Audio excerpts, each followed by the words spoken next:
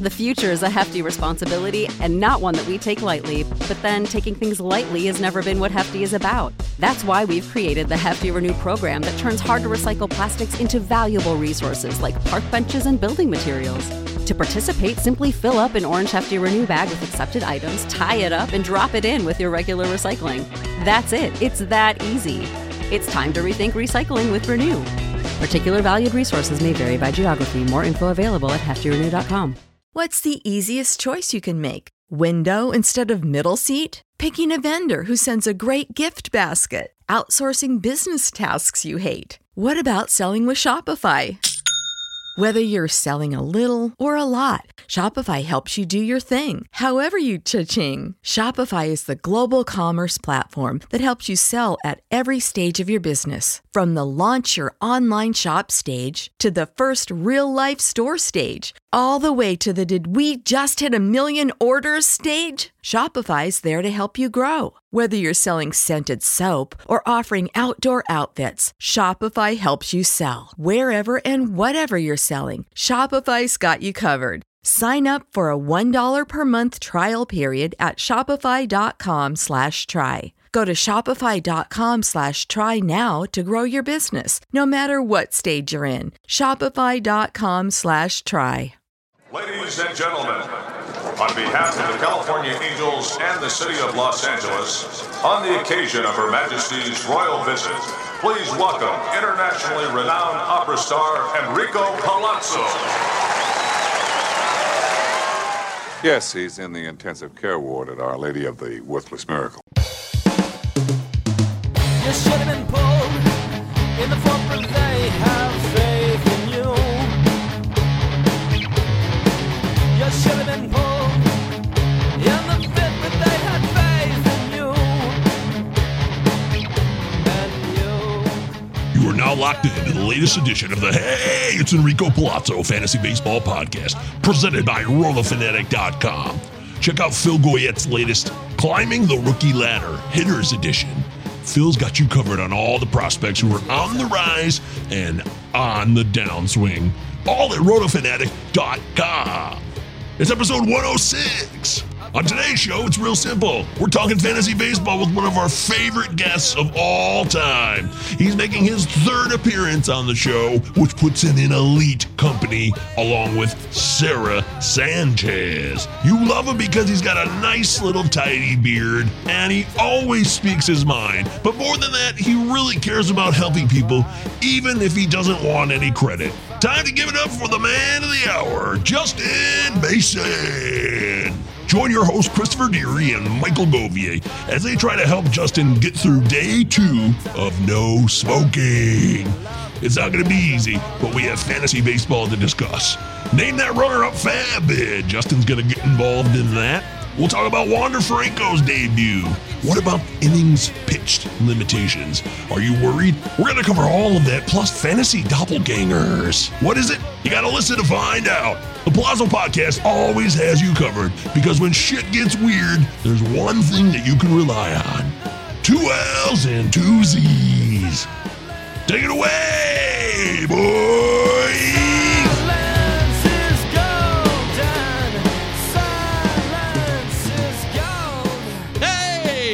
Palazzo Fantasy Baseball Podcast. Michael Govier, Christopher Deary, and today's special guest, Justin Mason. What up, though, buddy? Not much. How you doing? We already asked each other how we're doing before we came on the air. So it was really an obligatory how you're doing for the rest of the audience. But yes, we admitted we were pretty busy and a lot was happening, and we hadn't talked much since the season began. I wanted to definitely get Justin back on because I missed him, and the season probably be over the next time we have a chance to talk about it again. So I know. I mean, this season is going really fast. I don't know if it's the fact that we had a 60-game season last year and we're already over 60 games at this point, or if it's just we missed baseball. But it just feels like it's moving a lot faster than it traditionally is, and that it's going to be over a lot sooner, which I will be bummed about unless I win a bunch of money. It's because we're old and time just goes quicker now. Time! Thanks for that one, Chris. That's lovely, Chris. What a beautiful sentiment. Time does fly by on the Enrico Palazzo Fantasy Baseball Podcast. Don't forget, 2 L's, 2 Z's. Utah. Give me 2. The live stream is now available live. You can talk to us in the comment section. Drop a comment, and we'll talk about it. Whatever you want, however you want it. This is the Palazzo Podcast. We aim to please you. Don't forget, we're presented by RotoFanatic.com. RotoFanatic.com has great people doing great shit. In fact, Phil Goyette's updated rookie ladder for hitters is officially out. So go to RotoFanatic.com and check that out. Big bumps from Mountcastle, and I think some drops from some other prospects. I only remembered Mountcastle from the headline, so I'm going to be honest there. But I'm sure he's covering all the... Adolis Garcia. What a shocker. Finally Justin. happened. Yeah, see, Deary? I'm sure, Justin... I haven't had a chance, like I said, to talk to Justin much, but I'm sure you were predicting the demise of Adolis Garcia at some point. I mean, yeah, you just can't swing and miss that much and continue to do what he was doing. I mean, I think he will still show power. I think he can still steal bases. But he's very much like Carlos Gomez was when he was in the majors, which was a guy when he's running hot, he's one of the best teams or one of the best players in the league. And that's why he was a first-round pick in some years. And then when he's not making contact, he's not usable. And that's why he burnt out of the league. See? Exactly what we've been saying, right, Deary? You can't live with a 30% K rate. I mean, you can live with 30% K rate in today's Major League Baseball. You got to do other things. Adolis doesn't do other things. Yeah, well, he's a good fielder. Not fantasy-wise, but as an actual baseball player, he's been pretty solid as a defender. But and I mean, being on Texas is like best case scenario for someone like him because they've got no reason not to just run him out there. So. Exactly. That's what I'm talking about. That's the big difference here. When you have a shit team and you're worried about losing playing time, you don't have to sweat it when your team sucks. So, yay! Especially with the trade deadline approaching, guys who might be in playing time crunches in places like Detroit or Arizona or Texas, those playing time crunches, even Miami, for like Jesus Sanchez, like those playing time crunches are going to lessen as guys get traded off those teams. Yep. There's no doubt about that. Well, that's enough Adolis Garcia talk for one show. Today's episode, we're going to talk about the catch of the day. It's obvious. I mean, it was on the cover. Wander Franco has arrived. The big moment is here. Woohoo! Yay! I'm sure everyone's coming in their pants and already blew their load last night. It's kind of old news now. Is he on the bench tonight, or did he start again? Anybody got an update? Give me a Wander Franco update right now. He played. They're playing right now. I don't believe so. I'm pretty sure we'd have seen it all over Twitter had he done something. So boring. No more fun. Clearly, he's a bust at this point. I mean, he's already fallen apart in the second game of his career. He's 0 for 2. Drop him.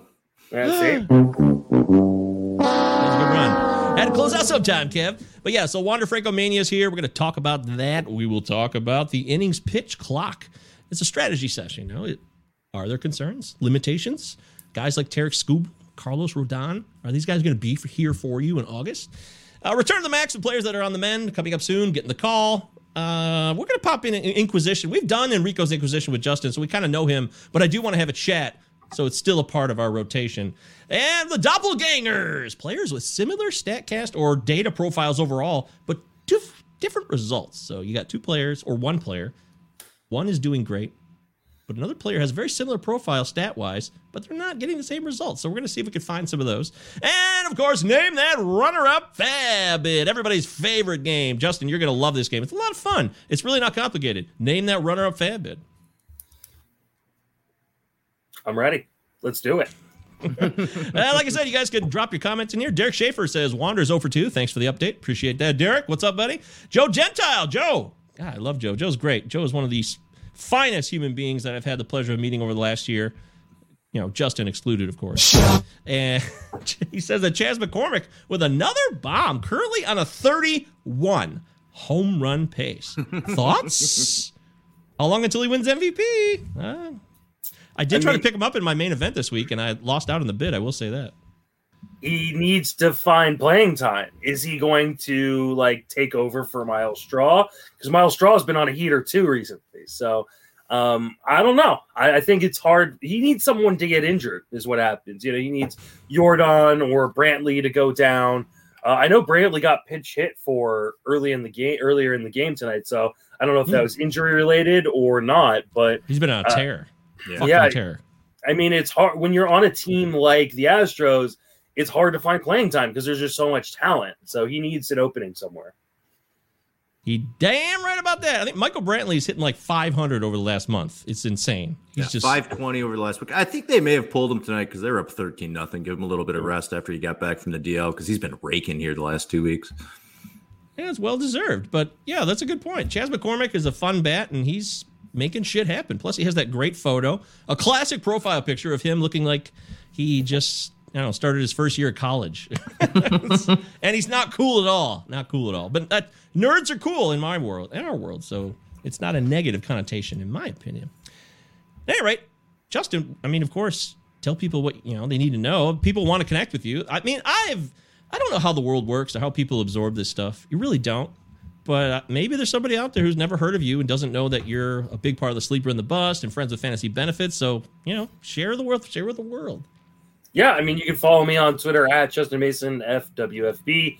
I've got Facebook, YouTube, all sorts of the social. I even have TikTok now. You're going into TikTok? I've had a TikTok for like a year. I have one video of me getting out of the pool in my Justin Mason swimsuit. Yeah. Yeah.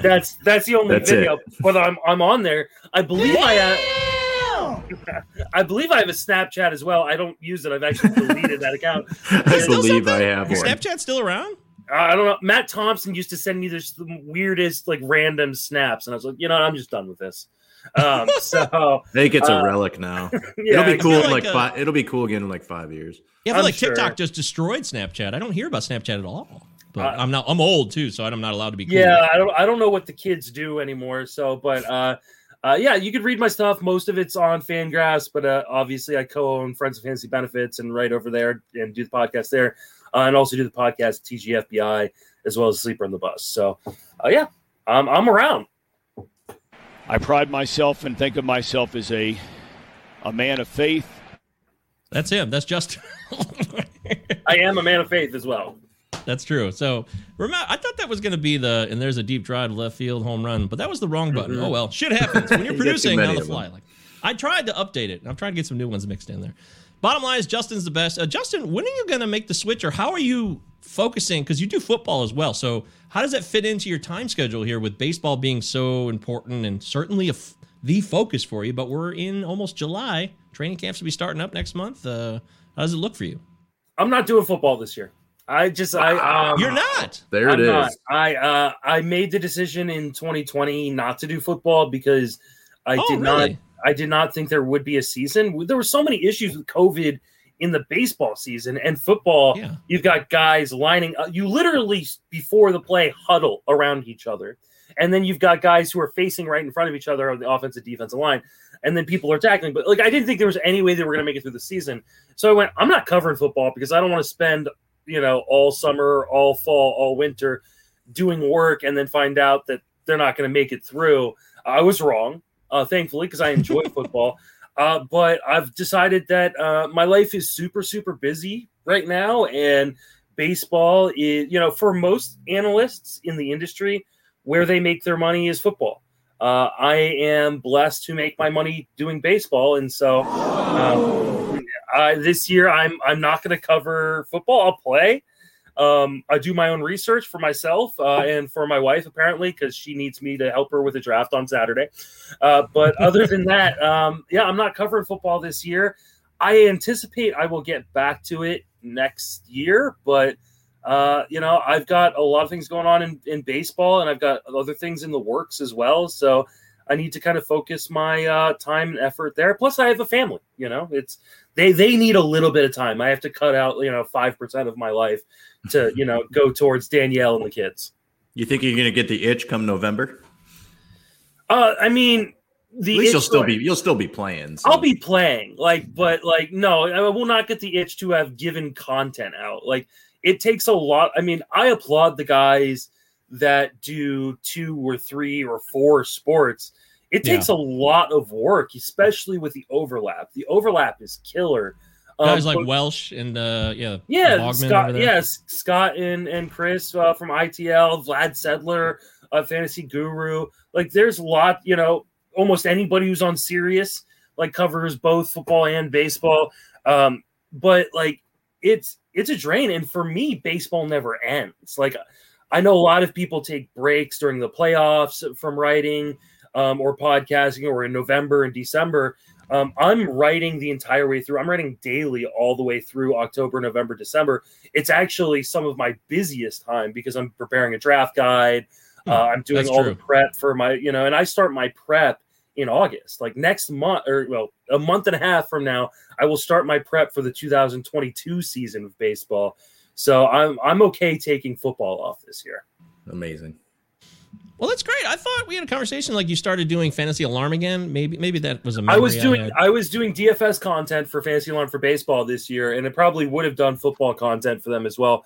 But I made a decision recently that I had a lot of family stuff going on, and I was spread thin. Like I started a new job last year where I'm no longer working overnights, and therefore I could sleep more than 2 or 3 hours a day. You start to notice it, right? You start to notice, like, I don't think I can do this properly. You want to keep a certain level. Mm-hmm. And I wasn't, I wasn't sleeping. I was working during the day and still only sleeping 2 or 3 hours a day to get all my content in. Monsters! And so, I love Fantasy Alarm. It's a fantastic organization. I highly recommend you subscribe over there. They do lifetime subscriptions, which are like, more money up front, but then you never have to pay again and you're a subscriber for life. It's a great organization. But I had to take a step back and kind of focus on the things that were a little bit more controllable for me. Totally understood. And I'm with you there. And I like that. That's why I love Justin, because he keeps it real and he'll tell you exactly why he's doing the things he does. If you want genuine authenticity, Justin Mason's the guy, right, Deary? Oh, absolutely. I applaud him taking a step back, give some time to Danielle and the kids, and you got to get ready for 2022 already. Yeah, It's almost time.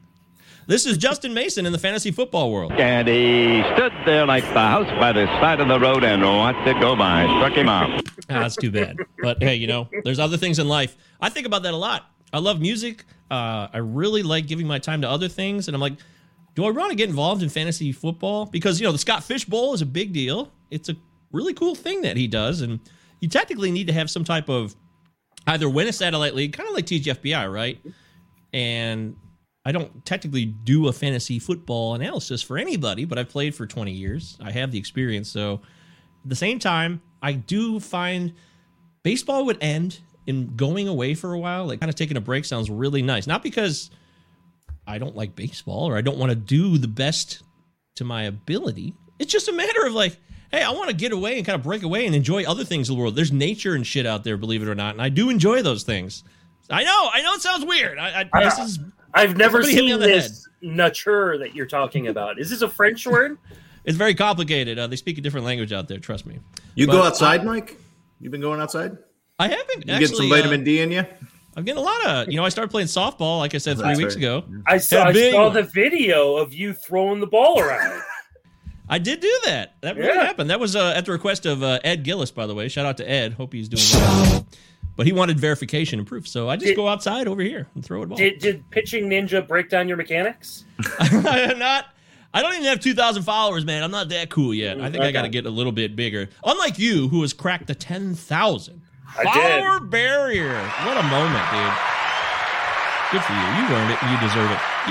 I wonder if you feel like I do. Like, you don't really give a shit, but you do recognize the power that comes with it. How does that sound to you? The power that comes with having... I don't mean power like control. I mean like the opportunity. You are now... When you have if there's 10,000 people that are real, they're not bots, you have access and your words can speak to more people and you can connect with people on a greater level, a wider net. I assume they're mostly bots. I mean... when Lisa Ann, who covers fantasy sports now, former adult film star, I believe current adult film star. You don't know this, Gary?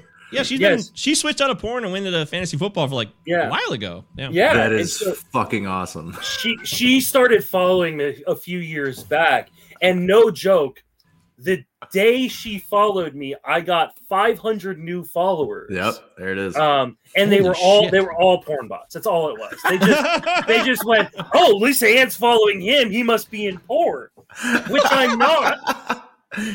And all of a sudden, I started getting a bunch of porn bots following me. So I assume like a good 70% of the people that follow me are just porn bots. Well, Justin, they saw you in the onesie and they got real excited. This is a new up and comer in the industry. I've been talking about doing an OnlyFans. Like, it's I'll not. pay for it. Yeah. I mean, I know I would. Only if you talk fancy baseball. All right, let's do some housekeeping. Of course, we're going to talk about the Great Spin Rate Panic of 2021. Does that make sense?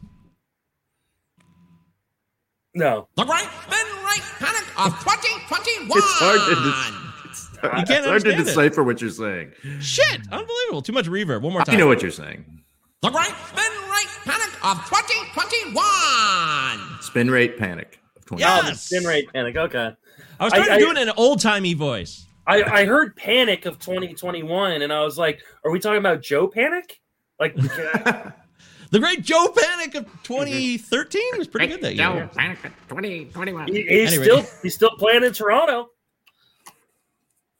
He's one of those guys I think about, and I just start losing interest in what's happening as soon as I think of him. He's one of those boring, the guys over at the ITL, they mastered it with the Jags. He's one of those guys, but it's even less than that. Like, they take the fun out of it. I see a certain player, and I'm like, oh, God, I just not interested. Doesn't get me excited at all.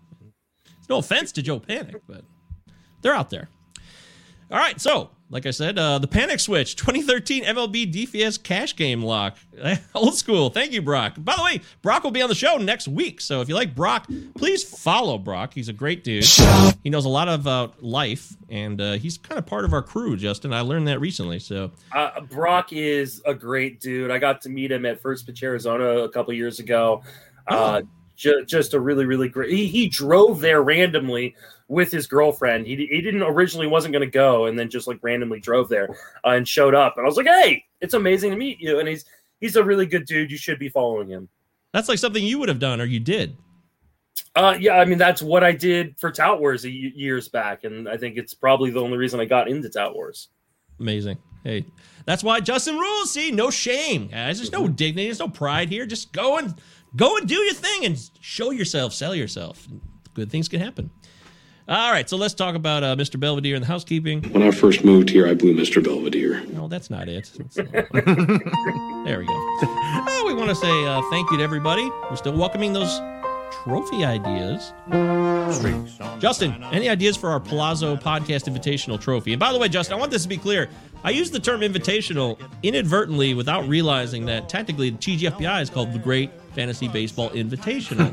But I was actually thinking of, I was watching Happy Gilmore at the time, and he's going to all these golf tournaments, like something invitational. And that's what I was actually thinking of when I popped that into my head. So I don't want you to think like we're trying to steal your thunder. I never even thought about it. I never even thought about the coincidence. So that's even better. Great. Yeah. That's perfect. I mean, obviously, it should just be a bust of Enrico Palazzo, right? That's not. I mean, like that seems like the appropriate answer. What do you think, Deary? A bust of Enrico? Yeah. I mean, I'm down with it. I mean, I don't know who's gonna who's gonna make that for us. Like, can our trophy guy do that? I mean, he's your trophy guy. So. I'm an idea guy. I'm not a put into action kind of guy. We'll just put a picture. You win a free copy of the VHS of Naked Gun. Oh, now we're talking.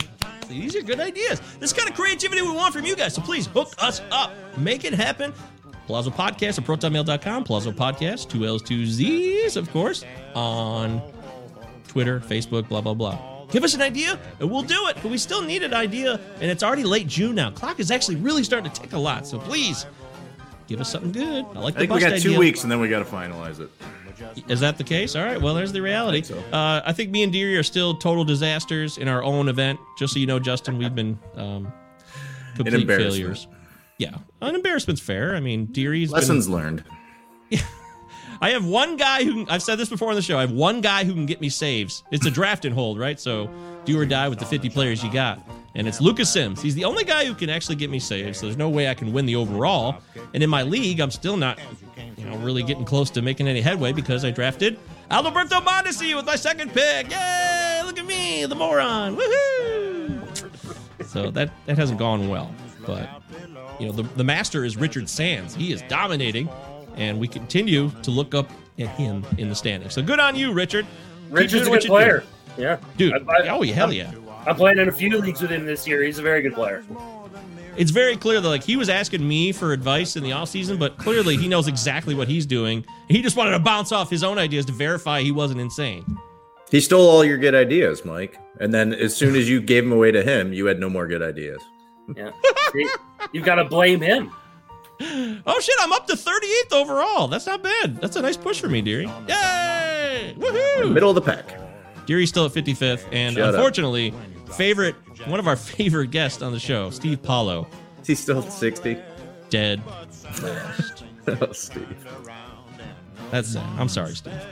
But keep sending in your trophy ideas. We want to say thank you to our new followers, of course. Seabass. Is that a reference? I don't know you, Seabass, personally, but we welcome you following us on our Twitter account, 2 L's, 2 Z's, it's at 58685. He spells Seabass in one of those weird ways like Matt Williams does with his Twitter handle. Nice to have you. He's a Lightning fan and a Rays fan and a Bucks fan and a Badgers fan and a Brewers fan. I don't know what's going on there, but it all sounds very cool. Thanks for following us. And Odor's Haymaker. This is a sweet handle. Odor's Haymaker is a badass handle. Of course, in reference to the classic showdown between Odor, Rougned Odor, and Jose Bautista. That was a classic, of course.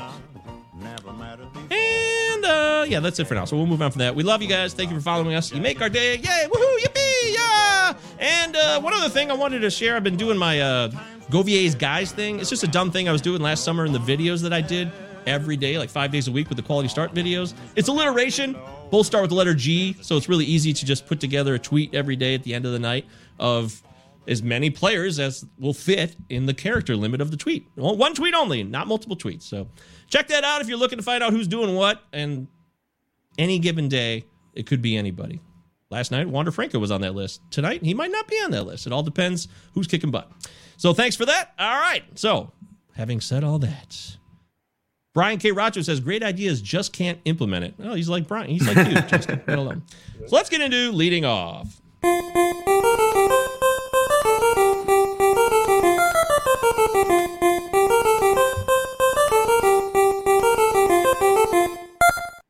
All right, it's leading off. You know what that means? Good. Our first catch of the day. It's obvious. Wander Franco's here. We have to pay tribute to it. This is not, what do they call it? Hot take stuff? Or trying to be clicky. This is not clickbaity. It's just, we've been waiting for this a long ass time. So I want to give the moment its fair due. And we haven't been on the air since Sunday. So, Wander Franco's here. He hit a home run off Eduardo Rodriguez of the Boston Red Sox last night. He's wearing number 5 as a tribute to Albert Pujols. Very, very cool. Justin Mason, guest extraordinaire. What else can be said right now about Wander Franco that hasn't been said?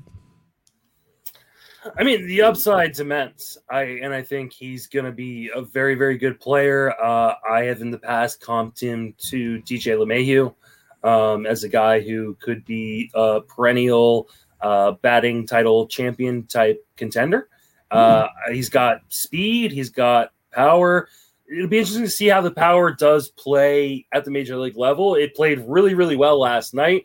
And even since we've been talking, he's gotten a hit. So he's now 1 for 3 with 2 walks in that game. So, there are some little bit of questions about the power. He had some launch angle issues last year at the alt site. He seems to have fixed them in the minors this year. And he was tearing the cover off the ball. I think that there may be some ups and downs early, but I think he's a pretty safe prospect. And at worst, he's going to be a guy who's probably like a 5th or 4th round pick next year, and he could be a 1st round pick next year. So, kudos to those of you who rostered him at the beginning of the season and held on to him all throughout the season. Especially through all the fucking injuries. That's amazing if you were able to pull that off. He was not available in a single one of my leagues, and I'm in 29 leagues. That tells you exactly, no one was letting him go this year. So, you weren't able to get him off Fab. So those of you who held on to him, congratulations. I hope it's fantastic for you. He's a fun, young player. I didn't know this. My wife told me this. Do you know that he's got 2 brothers named Wander Franco? I did not know that. No. That are both in minor league baseball. Correct. I heard came across something on Twitter where somebody picked up the wrong Wander Franco. Yep. There's one in the Giants organization, and then I believe one in the Astros organization. Neither of them have made it to the majors. Probably neither of them will make it to the majors.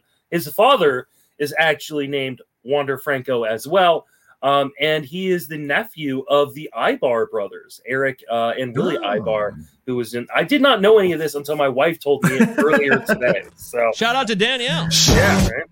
So we get like a George Foreman deal where they're all called Wander Franco. Yeah, this is, I mean, I guess a thing. They all have different middle names, but they're all Wander Franco. That's funny. But I have heard that Wander, he might not be so good at softball. I've heard that. You're a lousy fucking softball player. I've heard that, but I don't know. I mean, he's great at hardball, so that's all really matters. I wonder if somebody calls somebody Wander and they're in the same room and they all look. That's so fascinating. That's so fun. Deary.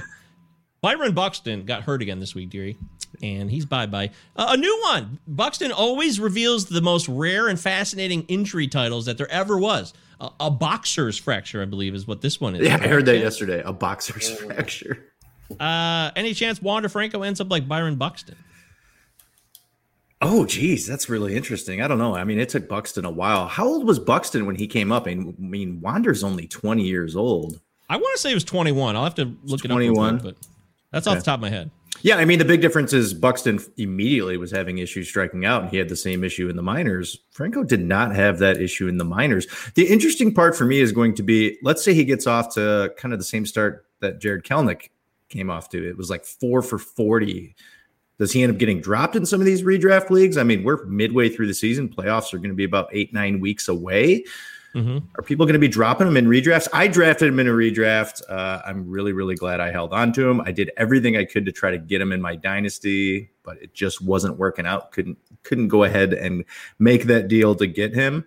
I think there's immediate impact right now, but I'm really interested to see if he does go through these struggles after the first month and a half, if he ends up being droppable in redraft leagues.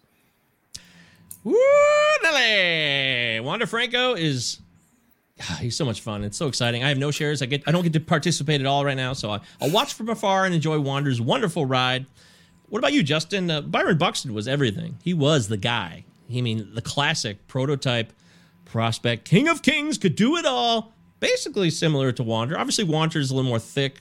They don't have the exact body type. Do you think he'll end up like Byron Buxton? Or is that just a ridiculous question? Why would I dare ask that? I think it is a little bit of a ridiculous question. I mean, I mean, Buxton has been a pretty good player when he's healthy. The problem is Byron Buxton cannot stay healthy. And some of it's been his fault. He plays all out, plays great center field defense, runs into walls, hurts himself, diving for catches. And then some of it's been super just unlucky. This boxer, injury, which for those who don't know is a crack in your fifth metacarpal. So in your pinky right here, right there, that bone right there. He's going to be out at least 3 to 6 weeks. That's typically how long you have to be casted for. So, probably playing for closer to 8 weeks with him. No, I do. I think that Wander Franco has a very unique and elite hit tool. And I think it would be very, very surprising to see him struggle in the way that Byron Buxton has struggled. One, because he doesn't have injury history like Byron Buxton. And two, he's just a better overall hitter than Buxton. Maybe he doesn't show the kind of power that Buxton has shown this year. But I think he's just a better hitter. Though, I mean, we've seen prospects who were number one prospects in all of baseball fail, right? Brandon Wood. I think people forget Aaron Hicks was the Byron Buxton on the Twins before Byron Buxton. And so, I mean, baseball is a tough game, and people who we think are going to be amazing end up not being amazing. And then guys we didn't think would be any good end up being amazing. So, I think it's sometimes is a little bit of a crapshoot, but from what we've seen from Wander Franco is that he should be, at worst, a pretty darn good major league regular, especially because his defense is so good, for the next 10 to 15 years. I don't think he will be a bust at all. Whatever, motherfucker! I agree. I mean, Byron Buxton's a unique, rare case, and he's not a standard issue experience for most baseball players out there. It's been a tough go, but there's still a world where Byron Buxton still has a great career in his 30s. We'll see if he's only 27 years old. Well, and you have to remember too, like Evan Longoria was injury prone, quote unquote, early on in his career, and then became one of the more durable players until the last year. Last year or two. So, I think while we give players an injury prone tags, and sometimes they never shake it because they aren't able to stay healthy, sometimes as their body matures and finishes growing and gets more muscle and they get more experience on how to treat it, they end up becoming, guys who are able to stay on the field more. And I don't think we give people credit or believe that they have the ability to do that, but we've seen it over and over again with different players. So what's your take on moving Wander Franco in redraft leagues? Forget Dynasty. It would be absurd unless you wanted to get a complete haul of tons of players right now. The buzz is huge. Buzz is big. The buzz is out of control. But in redraft leagues right now, would you be selling? Or would it be very content specific for you? Yeah, I think it's content specific. I mean, you've held on to him for this long, right? So, clearly, you paid a price at the draft table, whatever that price was going to be. But he wasn't necessarily free. He wasn't going at the last round of drafts. This was a guy that typically you had to pay a top 200 price tag in snake drafts for. So I don't know that you want to trade him, especially with this hot start. Now, that being said, I'm of the belief that any player is tradable if the right offer is made. If someone is going to, give me a Ricky Williams type return for a player, I don't care who the player is. I'm going to take Ditka tribute. Yeah, I'm going to take, the Ricky Williams type trade that, the Washington football team got for Ricky Williams. So nobody is unmovable in my opinion. I just don't believe that. But I'll actively dangle him out. Anybody want Wander Franco? But you're more than likely going to trade whoever Wander Franco is replacing, right? So you had a shortstop on your team that was filling in for you. He's now on your bench. And if that is a usable piece, that's the person you're probably going to end up trading. That's Gleyber Torres for me. Franco is replacing Gleyber Torres right now, who has no trade value right now in my league. He's got 3 home runs still, and he's been awful the last 3 weeks. I need him to heat up so I can get rid of him. Everyone on Twitter talks about him. Yeah, he's been sitting on my bench, and in a 12-team league, I've got NFBC 50 league. I've got him, and I'm in first place in the league, and it's because I've been benching Gleyber Torres for most of the season. Yeah. People are asking, should I pull the plug now on him for other opportunities, like guys like Brendan Rodgers or Jonathan Scope, who's on fire, of course, who's probably not available in most leagues. I pulled the plug on that heater a little too early, and that's my fault. I predicted the Jonathan Scope here, streak, the intense yearly annual event that shows up, and I pulled the plug too soon, and that really bums me out. But would you drop Gleyber Torres, Deary, for Brendan Rodgers? Yeah, most likely at this point. I mean, I'm really strong at second base and shortstop. I have just a slew of guys. So, I mean, now that I have guys like Conforto coming back, he just came back today. I haven't activated him yet. Nimmo's going to be coming back. And I even have Franmil Reyes, who's going to go on a rehab stint on Tuesday. I need to make room for these guys. So Torres might end up being on the chopping block here. The Mets need that offense, too, because they've been shut out 4 times over the last week. That's not good. I hear that's pretty bad. Now, Charlie Morton had 11 Ks against them, and that was his best start of the season by far. Not sure I'm buying that, but they definitely need Conforto, and McNeil needs to get going. J.D. Davis, if he ever comes back, of course, Brandon Nimmo's a stud. But I think Wander Franco, like Justin said, anybody's tradable, and especially Gleyber Torres is a guy who only seems to feast on the Orioles. You don't have time for that. Ain't nobody got time for that. So you got to move, and you got to start making decisions. Really, you should have started making them in the beginning of this month, but as we move into July, there's not a lot of time left to dilly-dally with players, because this is one of the biggest issues for me, Justin, is waiting it out, trying to be patient, waiting for the law of averages, as I say. Eventually, a guy like Gleyber Torres is going to end up with 20 home runs, right? But what if it never happens and you just kept that roster spot filled while you missed out on players who could be like an Adolis Garcia, who certainly was worth the value of picking him up and getting all those stats, even if he's not worth keeping the whole year? Yeah, I mean, this is something I've struggled with. I mean, for years is like, when do you cut bait on a player? When do you, because I'm one of those guys, like I said, I start my prep in August for the next season. So by the time April rolls around and the season starts, like I've got 6-7 months worth of prep done. And I don't like throwing the work I've done out.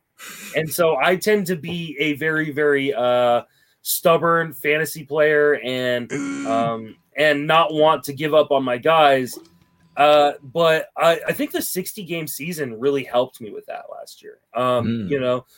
Having to churn and burn so quickly because there wasn't any time really helped me kind of become a little bit better of a fantasy player in that regard. And I'm more apt to move on. It would still be hard for me to drop Gleyber Torres. And I know he's been really bad, but I mean, when your best option is someone like Brandon Rodgers, who has his own history of injuries and underperformance, like, I don't know that I want to make that kind of move, especially because Torres is still going to be hitting on one of the best offenses in baseball. Coors. There's always Coors, though. It's a fun place to hit. But I understand. It is, yeah. But, I mean, he only gets to play half his games there.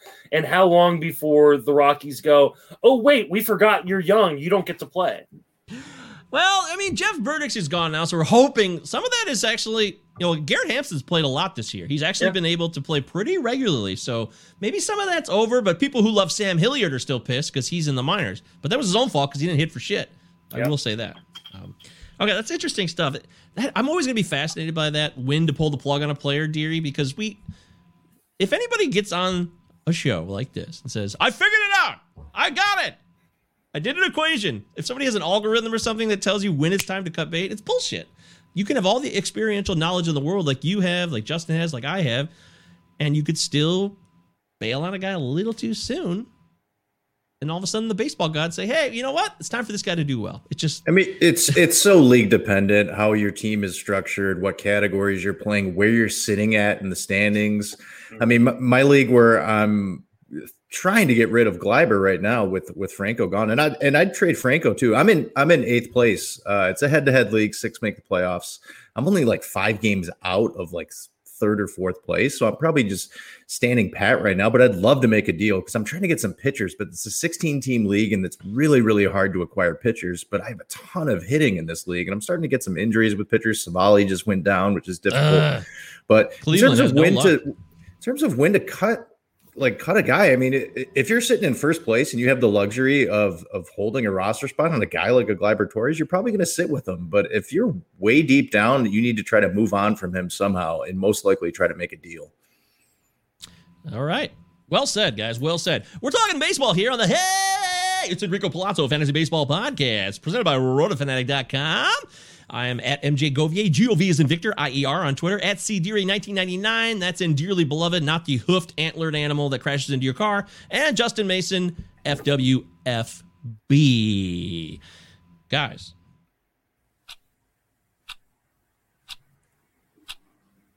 $60 minutes? I could have gone with the 60 minutes one. It's a little faster. It's like... That would terrify me. Every time I heard that on Sunday, I'm like, fuck, Sunday is over. It's time to go to bed. Like, as a kid, I hated that. It just terrified me when the late football game would happen on CBS. You're like, God damn it, 60 minutes is coming up. It's time to go to bed soon. Who didn't have that feeling? Sundays suck when you're in high school. The worst feeling when you're a kid. The fun's over. We got to go to school in the morning. At any rate, the reason this clock is ticking, Justin, is because innings pitch limitations are on the horizon. In fact, they might already be here. And we can't prove it yet, but there are possibly pitchers who are on the IL right now, not because they're truly injured. It could be 2 reasons. First off, Gunkathon, the Gunkapalooza situation, has fucked them up real bad. Or it could be the fact that they're trying to reduce the innings, which is something that the Dodgers have mastered for years and other teams have followed suit. So, I'm not trying to create a panic here, but I've been trying to really trust my gut more and more and not back down from it. I really think this is a big issue. And we need to be concerned about innings pitch limitations for starting pitchers like Carlos Rodon, like Tarek Skubal, anybody who hasn't pitched a lot of innings, especially after the bozo year of 2020. What is your take on this, and am I overhyping it? I don't necessarily think you're overhyping it. I think it's going to happen to certain players on certain teams. I think it's going to be very difficult to figure out which players it's going to happen and which teams are going to institute it. I think guys like Tarek Skubal, Casey Mize could be the ones that are most affected. These guys that are on non-playoff contending teams, right? Because, we heard from the Brewers, like, oh, we're going to add 100 innings to each guy. That's all well and good until you're the middle of July and August exactly in a playoff race. Like, the Dodgers were a team where people went, we could see them doing more Dodgeritis.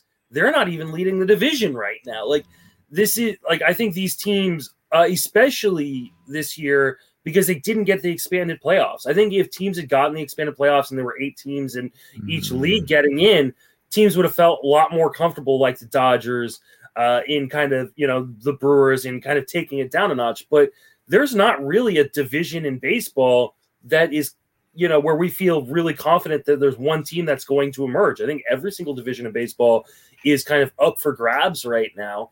And I think that in itself is going to mean teams don't want to dial it back if they're in contention. So, yeah, I would look at the teams like Detroit, like Miami, maybe Sandy Alcantara, is a guy, or Pablo Lopez is a guy that could end up, getting an innings limit type thing, or missing starts. I think what's going to happen is you're going to see Phantom IL stints. You're going to see 6-man rotations on some of these teams, and that's how it's going to happen.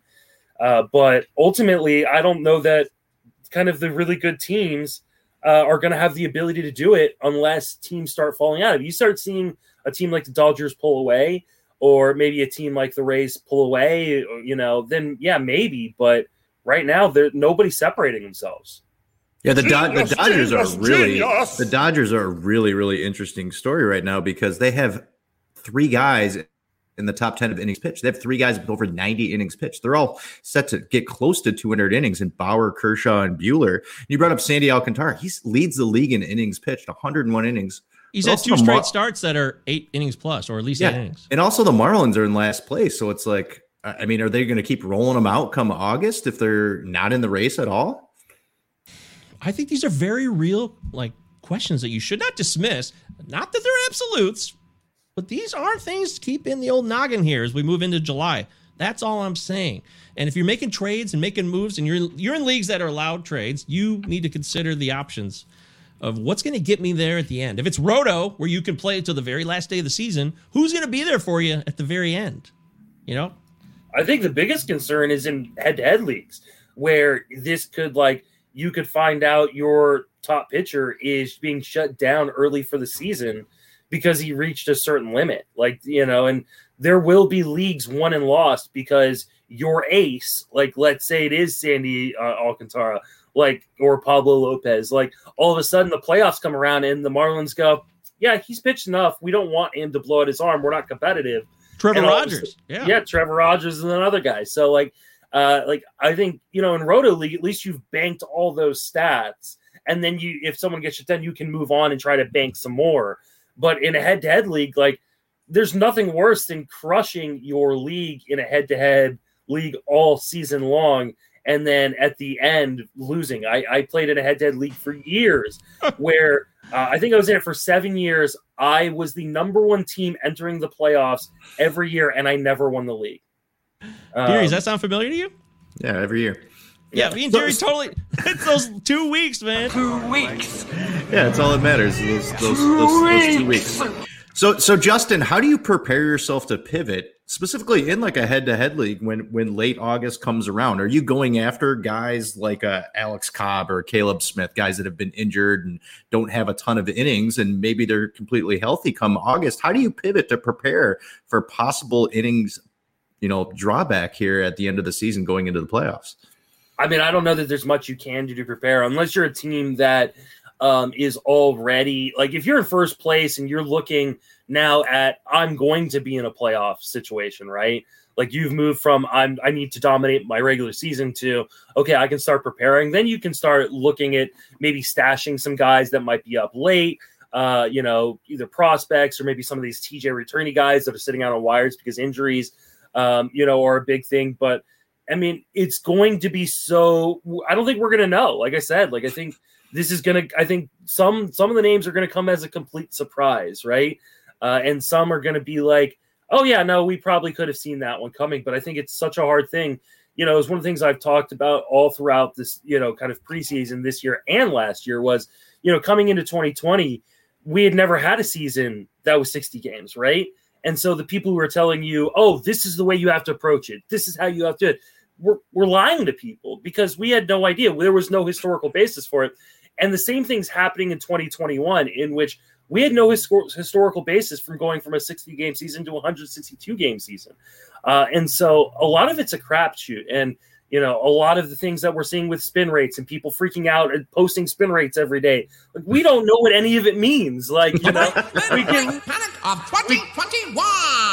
Like, and so for me, like, I told people, like, I'm ignoring it until we have enough data to understand it. And then once we have enough data in a few weeks to understand the spin rate stuff, then I'll really start making plans in terms of strategy. But the last thing you want to do is trade away a Sandy Alcantara or a Pablo Lopez, and then that guy beats you in the playoffs with him, you know?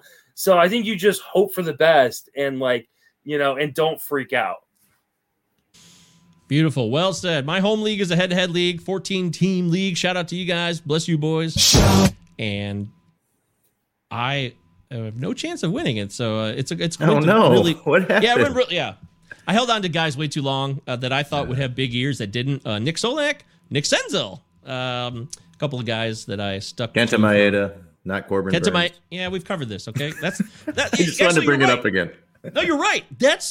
I destroyed the franchise. I'm like Randy Smith of the 2002 Tigers or Jeff Burdich of the Rockies. I destroyed my own franchise in that league because I didn't keep Shohei Ohtani, the hitter. I didn't keep Corbin Burns, and that's it. Those are devastating moves. I kept Matt Chapman. What was I thinking? I hate Matt Chapman. I don't know how I found myself in this situation. It defies logic because I just... so dumb. Anyways, people don't care about my problems, but I do like to hear what Justin has to say about stuff. That's why he's on the Hey, it's Rico Palazzo Fantasy Baseball podcast, presented by RotoFanatic.com. So as that clock keeps on ticking, just think about innings pitch limitations. And in head-to-head leagues, really fascinating stuff when those playoffs come up. Real quick here, we got Return of the Mac. We got some music underneath in the podcast version. On YouTube, we're dancing to nothing. Return of the Mac. You remember the song, Justin, when you were younger? Return of the Mac. I used to jam it? Vaguely do. Classic. As we learned on my last episode that I was on with you guys, I'm not really a music dude. It's very odd to me, Deary. It seems like he would be a music dude. It really does, doesn't it? How do you know if someone's a music dude or not? I mean, it's like the greatest mystery when you go up to somebody, you're like, oh, I think you're into music. What do you listen to? I listen to everything. It's like the worst statement anyone could ever make. I listen to everything. At least Justin's honest is like, I'm not a big music dude. I really don't listen to much. I listen to podcasts. I listen to, it's the Rico Palazzo podcast. That's all I listen to. Oh, that's so sweet. Shout out our own podcast. A couple of comments here in the live stream, which you guys can all participate in. Brian K. Rodman says, Akil Badu was left for dead after 3 hot weeks. He might be worthy of a song again. Yes, you can check out on our YouTube channel here under the songs playlist. I have an Akil Badu song, parody song, which is a tribute to Akil Badu, based on the Police's... Which one is it? Do-do-do-da-da-da. Is that the actual title? Do-do-do-da-da-da. Yeah, I got the record back here somewhere. I can look. I think that's the actual title. Yeah. Yes. I said go Bucks. I don't know if the Bucks won or lost. It was a 1-point game here with a couple seconds left. So Deary can fill us in on that. So true, Justin. I have no idea what that's in reference to, but I'm sure it was something smart that Justin Mason said. Derek Schaefer says this is why I never draft Dodgers pitchers. Well, a guy like Gonsolin right now might actually be of use because he hasn't pitched much this year. So even if he gets 80 innings this year, that could take you into maybe, August for sure, right? So, think about that. Don't assume that a staff is just not for you regardless. Brock the Sponsor says, great stuff, guys. Some tough questions to start pondering. That's why we do this. That's what we want to hear. And Patrick Ryan says, I care. Thank you, Patrick. So glad that somebody out there cares, for the love of Christ.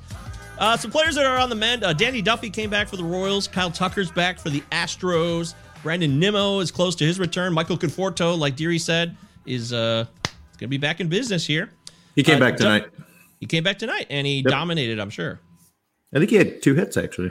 Yay! Of course, Wander Franco got called up. Justin, is there anybody else that you're looking forward to who could be called up? Because we've passed the Super 2 deadline, or what will be the Super 2 deadline, and then right now, guys that come to mind who are not up that maybe could be up, or a guy like C.J. Abrams, maybe. Is there anybody else that you think of in terms of like the top echelon of prospects who could be coming up soon, or you would like to see come up soon?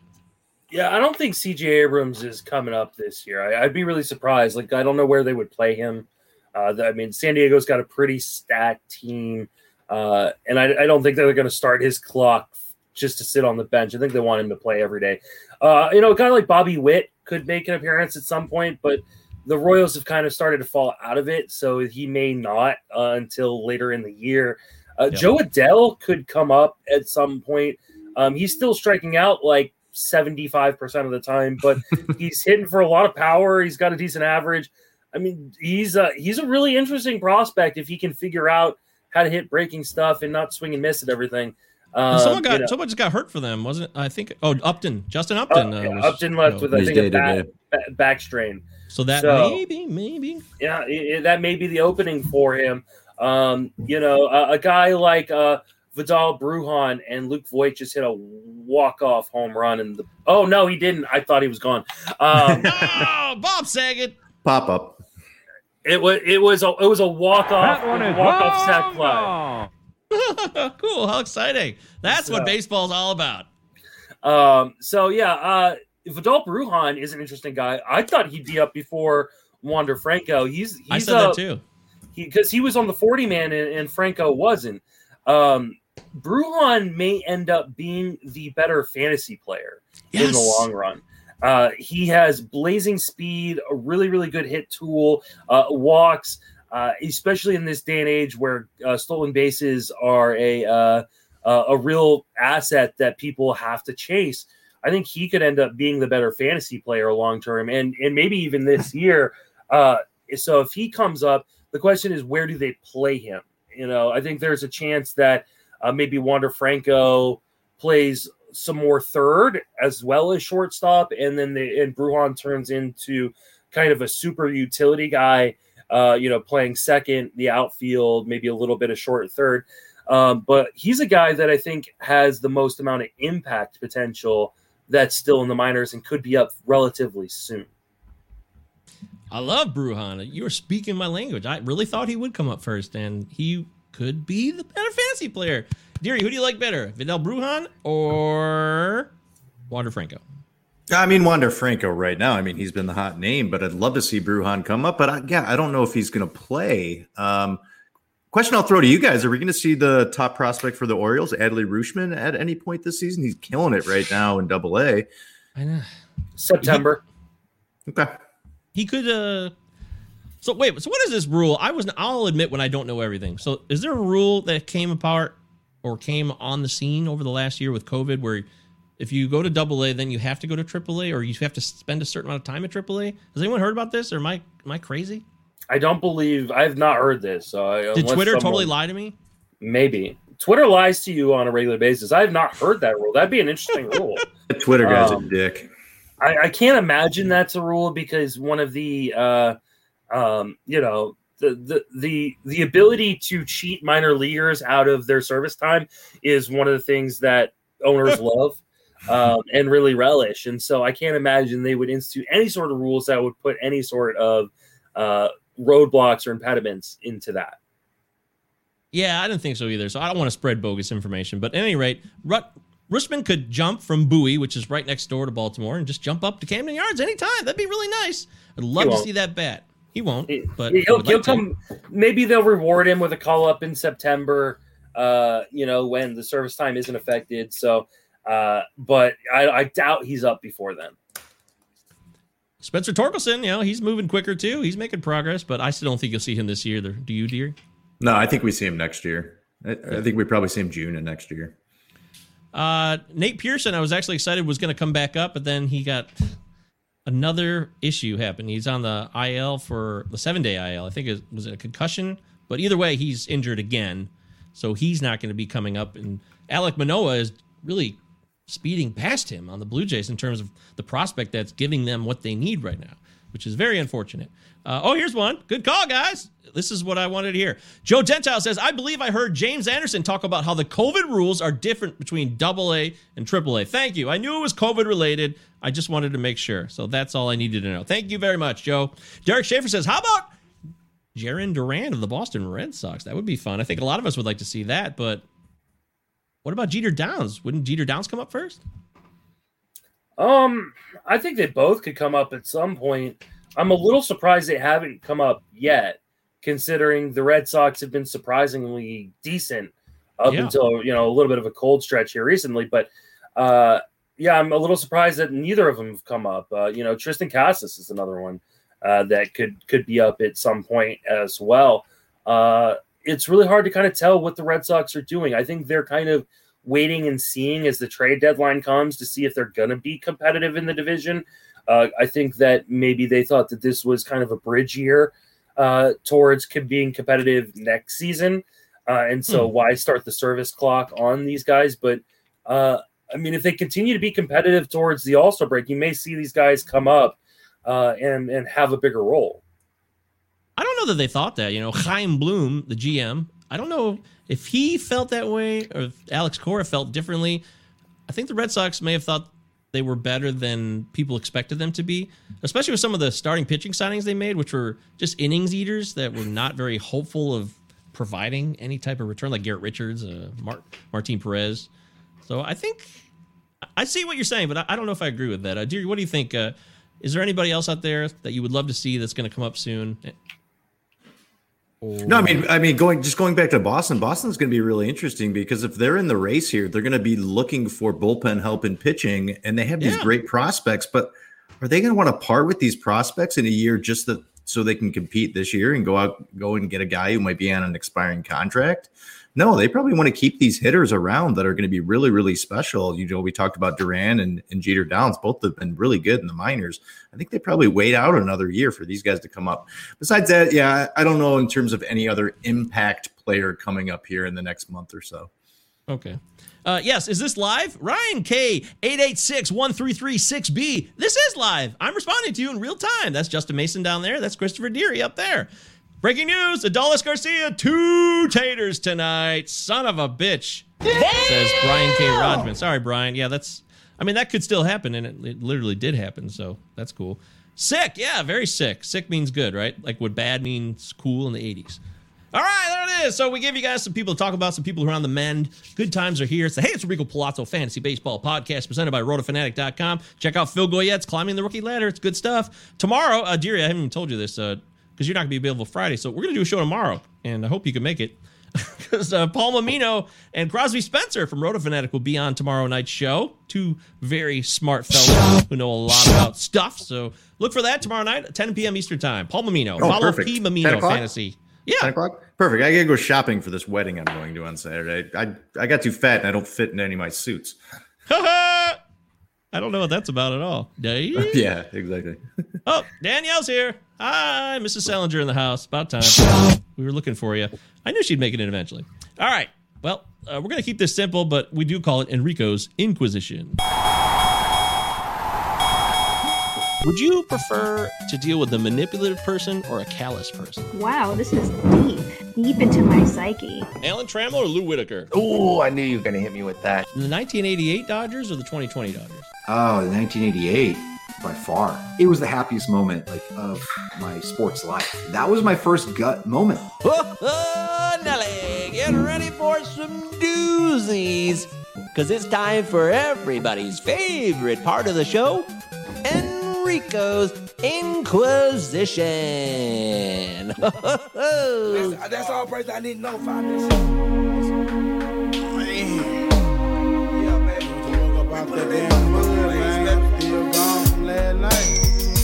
Wanna be a baller, shot caller, 20-inch blade, on the Impala, caller, get laid tonight. Switch a roll tight, got sprayed by ice. I hit the highway, making money the flyway, but it's got to be a better way,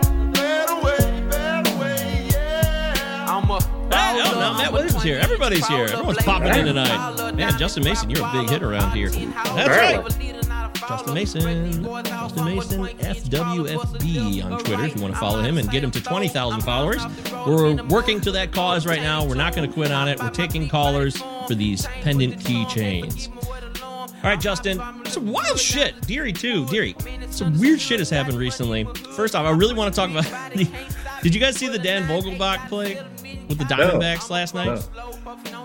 I didn't. I know he got hurt, but I hadn't seen the actual play. Oh, shit. You got to be shitting me. That's so cool. So I'm going to show it to you right here on the screen. I'm going to pull it up because Dan Vogelbach is a large, healthy man. He runs the bases pretty well for a guy with a lot of power and size. And something happened last night, which I'm going to share with you right now against the Diamondbacks. Or was it this afternoon? Either way, it happened against the Diamondbacks in their last game. I thought it was pretty bizarre. So I want to get you guys' feedback on this. There we go. Oh, my God. We're in the multiverse. Holy Whoa. shit. Okay, so here we go. This is a base hit by someone. He's on second, going to third, right? Oh, I did see this. Yes. No. I did see it, yeah. What do you do? Roll an ankle? I think he looks like a hammy. He hurt his knee. I don't think they've said exactly what he did to his knee, but I did. Danielle, my wife, showed me this earlier today, and somehow Stefan Crichton could not figure out that he should throw home as the guy who's 300 pounds limps there very slowly. I was just gonna say, did they just like give him a free pass because they felt bad? Well, it may be the end of Stefan Crichton's career because they designated him for assignment today. They did. Yeah, he's bye-bye. Yeah. Oh, my God. Yeah, your wife says it's ridiculous. It really is. My question is, they felt bad for him. Like, it would be unfair to throw him out because he couldn't run. Is there a bro code or some type of weird unwritten rule that says, well, he would have been safe, but he came up really lame? I mean, Brandon Belt got thrown out today when he came up lame running home, so what the fuck's going on here? Yeah, no, absolutely not. Real life story. My wife was once running home in our slow pitch softball game from third base, got beamed in the back of the head with the ball, got a massive concussion, was stumbling around like a zombie, and her brother screamed, "Touch the plate! Touch the plate!" No, you get the person out, you try to score, you do whatever you have to do to win the game. Yeah. Wow. This is the major leagues. This isn't like in 8th grade where you let like the water boy come out and try to make a basket at the end of the game and everybody just watches so he can feel good and everybody's all happy. This is the major leagues. Like, you can't just let Vogelbach stumble home like that. All right, and then last night's Bozo Fest at Citizens Bank Park, where Glass Joe Girardi went head-to-head with Mad Max, and I did a dumb video that I posted today. You play it? Well, we can't hear the audio. Could you guys hear the audio when I played the video? I don't think. No. I don't know. I don't figure that out yet. So it is a great video. You got to have the audio, right? No. But anyways, it's just Joe Girardi and Max Scherzer going head to head in a Mike Tyson's Punch Out type thing. But the bottom line here is Joe Girardi being kind of a dick. Do you think he's being a dick in this situation, or? I mean, 3 inspections he calls for. And now Clayton Kershaw says, hey, there should be a penalty for managers who call for bogus inspections. I'm already sick of it. I'm already sick of these inspections. And there's going to be managers that are going to be throwing these out there just to fuck with pitchers so they can have these just mental breakdowns. I mean, that certainly got to Scherzer last night. And you posted a great video. But it's so annoying. Like, they're just doing these checks, 3 checks last night. These guys are like taking their belts off. Some guys are dropping their pants. Like, it's certainly pissing the pitchers off. It's so ridiculous. Romo almost got nude. Sergio Romo almost got nude. And today, Shohei Ohtani had a laugh with the umps. He was very congeal. I will say that. It's like, hey, we want to speed up the game, but no, we're going to do these inspections. Take all your clothes off. And I'm just waiting for Palazzo to come in and shake you down. Yeah, oh my God, there's something in there. Good call, dearie. That's a great idea. The fucking vacuum and oh wow, I can't believe I didn't think of that. Our show was tailor-made for this situation. Exactly. We weren't even using that scene. This was predicted 32 years ago when Naked Gun came out. Yeah, we're idiots. Justin, we haven't had a chance to talk. Like I said, that's why we wanted to have you on. What's up? What's your view, and how do you take in this whole Gunka-palooza chaos that has been going on since Manfred and his crew decided to crack down in the middle of a season?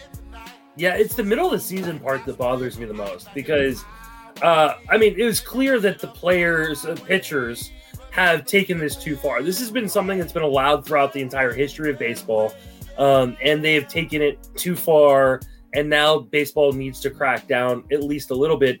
but in true MLB and Rob Manfred form, we're going to fix a problem in the worst possible way. So we're going to do this mid-season. We're going to not give anybody a chance to prepare. We're going to set 10-day suspensions in which the player still gets paid, but the team can't replace them on the roster. Like, a lot of it just doesn't make sense. I agree that they should probably do something, but what they should have done was sat down with the players' union and said, let's come together and come up with a substance that makes sense, whether it's, sunblock and rosin, or I don't know, dragon spit. Who the hell knows? I don't know. I don't know what the answer is. But dragon spit. Wow. Like the idea Harry that Potter? Yeah, I don't know. The idea that this was a good idea, that they should change things mid-season. If your fantasy commissioner changed things mid-season, you would have people quitting your league. Yet Major League Baseball thinks this is a good idea. It's absolutely atrocious. I feel worst for Tyler Glasnow, who believes he got hurt because of this, and I tend to kind of agree with him that it probably was due to having to learn how to pitch all of a sudden without stuff. It's just a bummer. Like I said, I do agree they should do something, but the way they're doing it is ridiculous. And for me, in just about anything, it's about the process rather than the end result. They're getting the end result they want, and process be damned. That's exactly what we said here, man. Glasnow really did get affected by this, and it's a damn shame. And fantasy managers and commissioners know this better than anything. You don't change rules during a fantasy season. This is a real league that the fantasy is based off of. Do you understand how insane that is? Anyone? People do. I hope they do. I know you guys do. The smart people do. It's going to make fantasy analysis for next year just so frustrating, because you know how many guys we're going to be like, oh, look how he dropped off in the second half. Yes. Like, and how much is it going to be real? Because that this is going to change again in the offseason, right? As long as we don't have an actual strike or lockout, like, they're going to come together and they're going to go, hey, we need to figure out a substance, and they're going to have something for next year, and everything's going to change again. It's going to be frustrating for the third season in a row where we don't really know what to expect.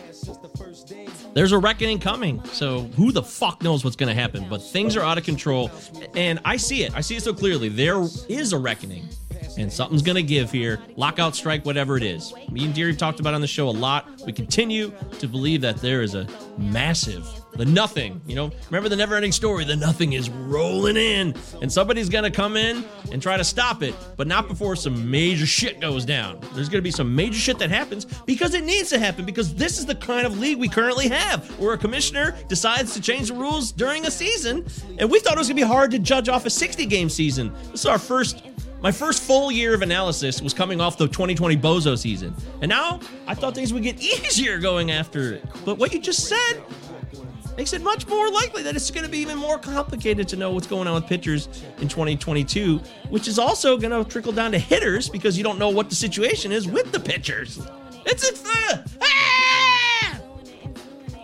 Right, Deary?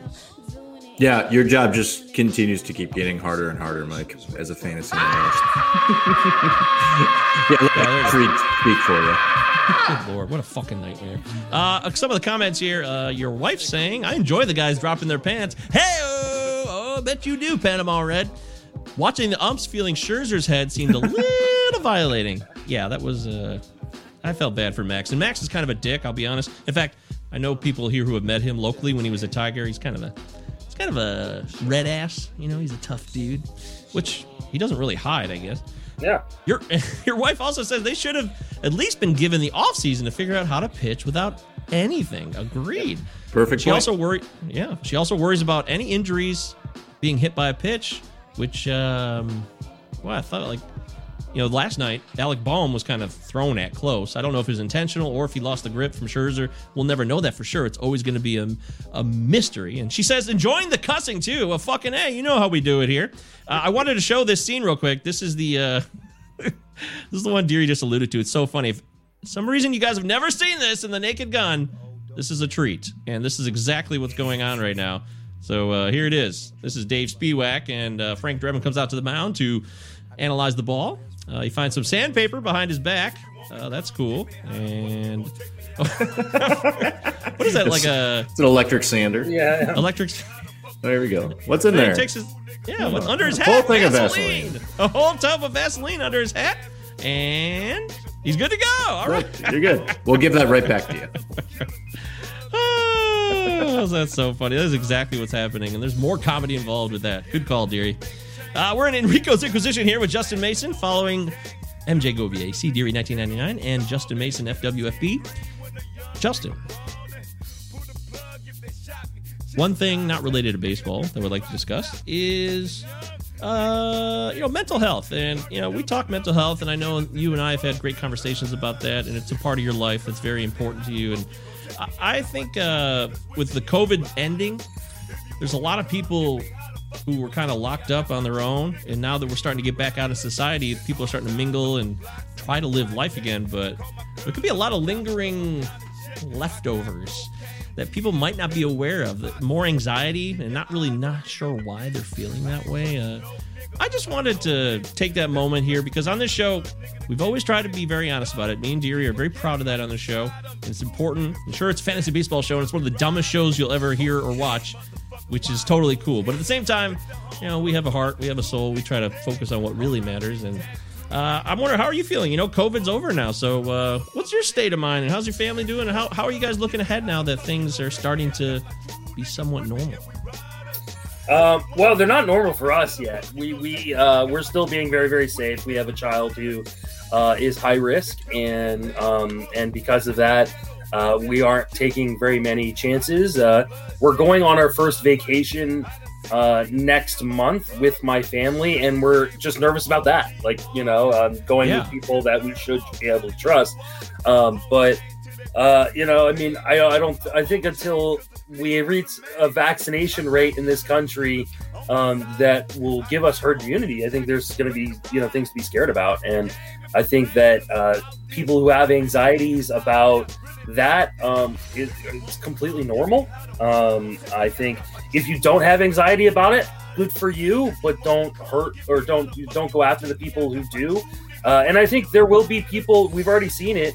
There was a great study that came out recently about people who are afraid to drive.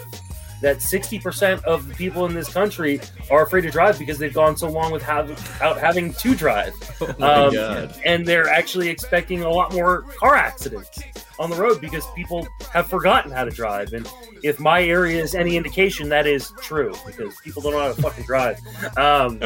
So I think there are going to be a lot of things that are different about the way we live life. I think we're going to see a lot more Zoom meetups and virtual meetups, and I think that will continue to be a thing.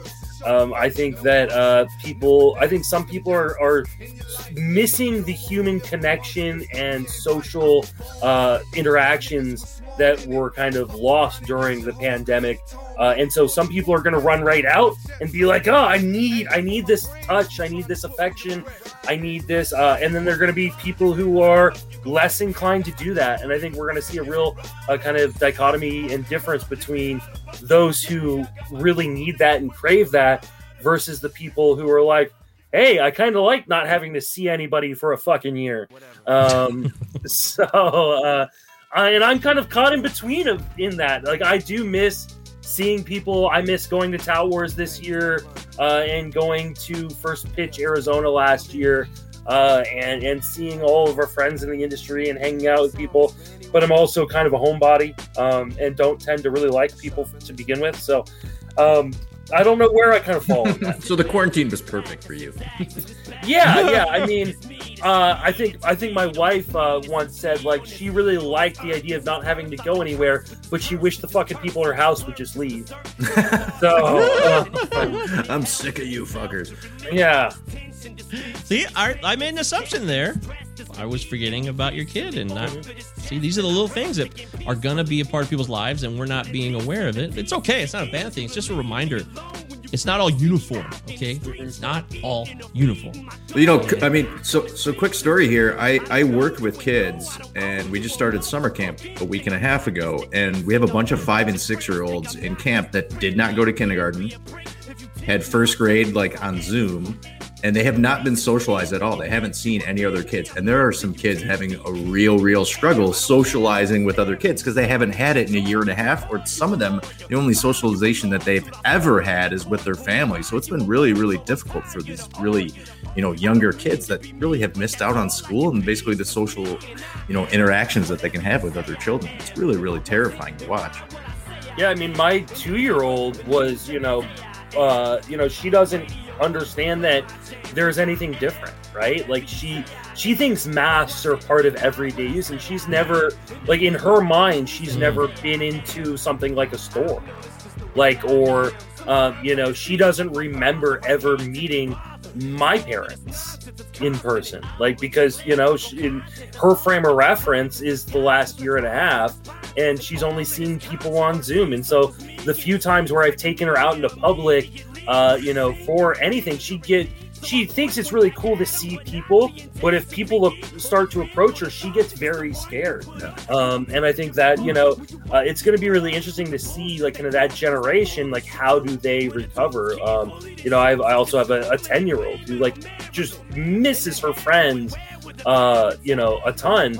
But she's also scared to go back out. She stayed and did homeschool the entire year, even though her kids went back to school in May, or her classmates went back to school in May, and her entire class got COVID, or someone in her class got COVID, and so the entire class had to quarantine for their first 2 weeks of summer break. I think we'd like to think that this is over, but as we've seen guys, major league players get COVID and have to stay out, I don't think it's necessarily over yet. Wow, that's really well said. Yes, people will struggle to change, and it's not going to be easy. Remember, not everyone's on the same page as you. We're all rolling at different speed. And you want me to change? Fuck you! You don't have to be that harsh about it. Chill out.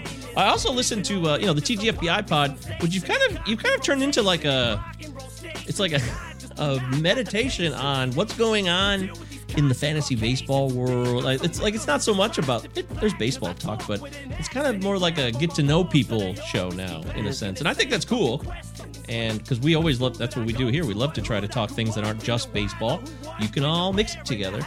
I listened to Mike Kirtland's recent appearance, and you guys were talking about fantasy baseball community, and Mike was very honest about his fact that he had jealousy and he had envy of other people in the business, which are human emotions. So he's not alone. He's not alone at all. I'm just curious what your take is on all that now that the show's over and maybe you've had some time to think about it beyond what you said on the show.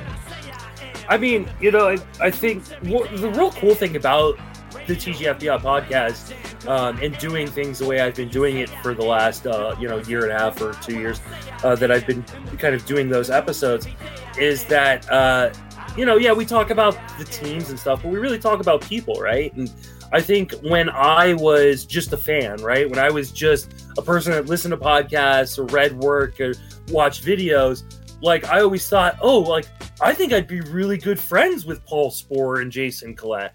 And it turns out I am now. I think that there are some people in the industry that I think the majority of people in the industry are really cool and really good people. And I don't think we get to see that as much, except for in little moments on Twitter or what we kind of try to show the outside world. And so I started that show in order to kind of give people an opportunity to talk about themselves. And, sometimes it's as basic as, hey, this is the kind of work I do, and sometimes it turns into something a little bit more like the episode with Mike, the episode with John, MLB Moving Average recently as well, the episode with Christopher Welsh. I highly recommend going and listening to that one if you haven't. But what Mike was talking about in terms of professional jealousy, I think is, I think it's really, really common. I think everybody at some point when they enter this industry experiences that, whether it's a matter of, why not me, or a matter of how's this person getting this job and I'm not getting this job? And I think I totally think it is super, super common to feel jealous. And it's not that people are less deserving than other people. It's just we have the natural human reaction to go, I want that, right?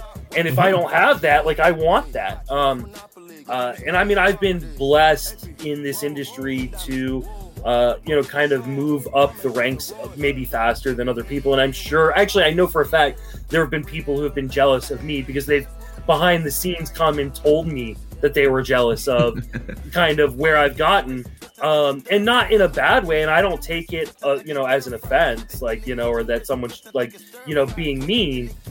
Jealousy automatically has this negative connotation for most people, but it doesn't have to be that way. You can be honest about how you feel and you want what someone has, but at the same time, you could be like, good for you. I feel happy for you. I mean, jealousy in a lot of ways is a lot like fear. Fear is a natural human emotion, right? It's a natural thing. It's what we do with that determines the content of that emotion, right? So it's fine for me to be jealous of someone, right? It's totally fine. It's a natural human emotion, a natural reaction. Now, if I use that jealousy and then attack people over it, then that's a problem. But maybe I use that emotion, that feeling of jealousy, to inspire myself.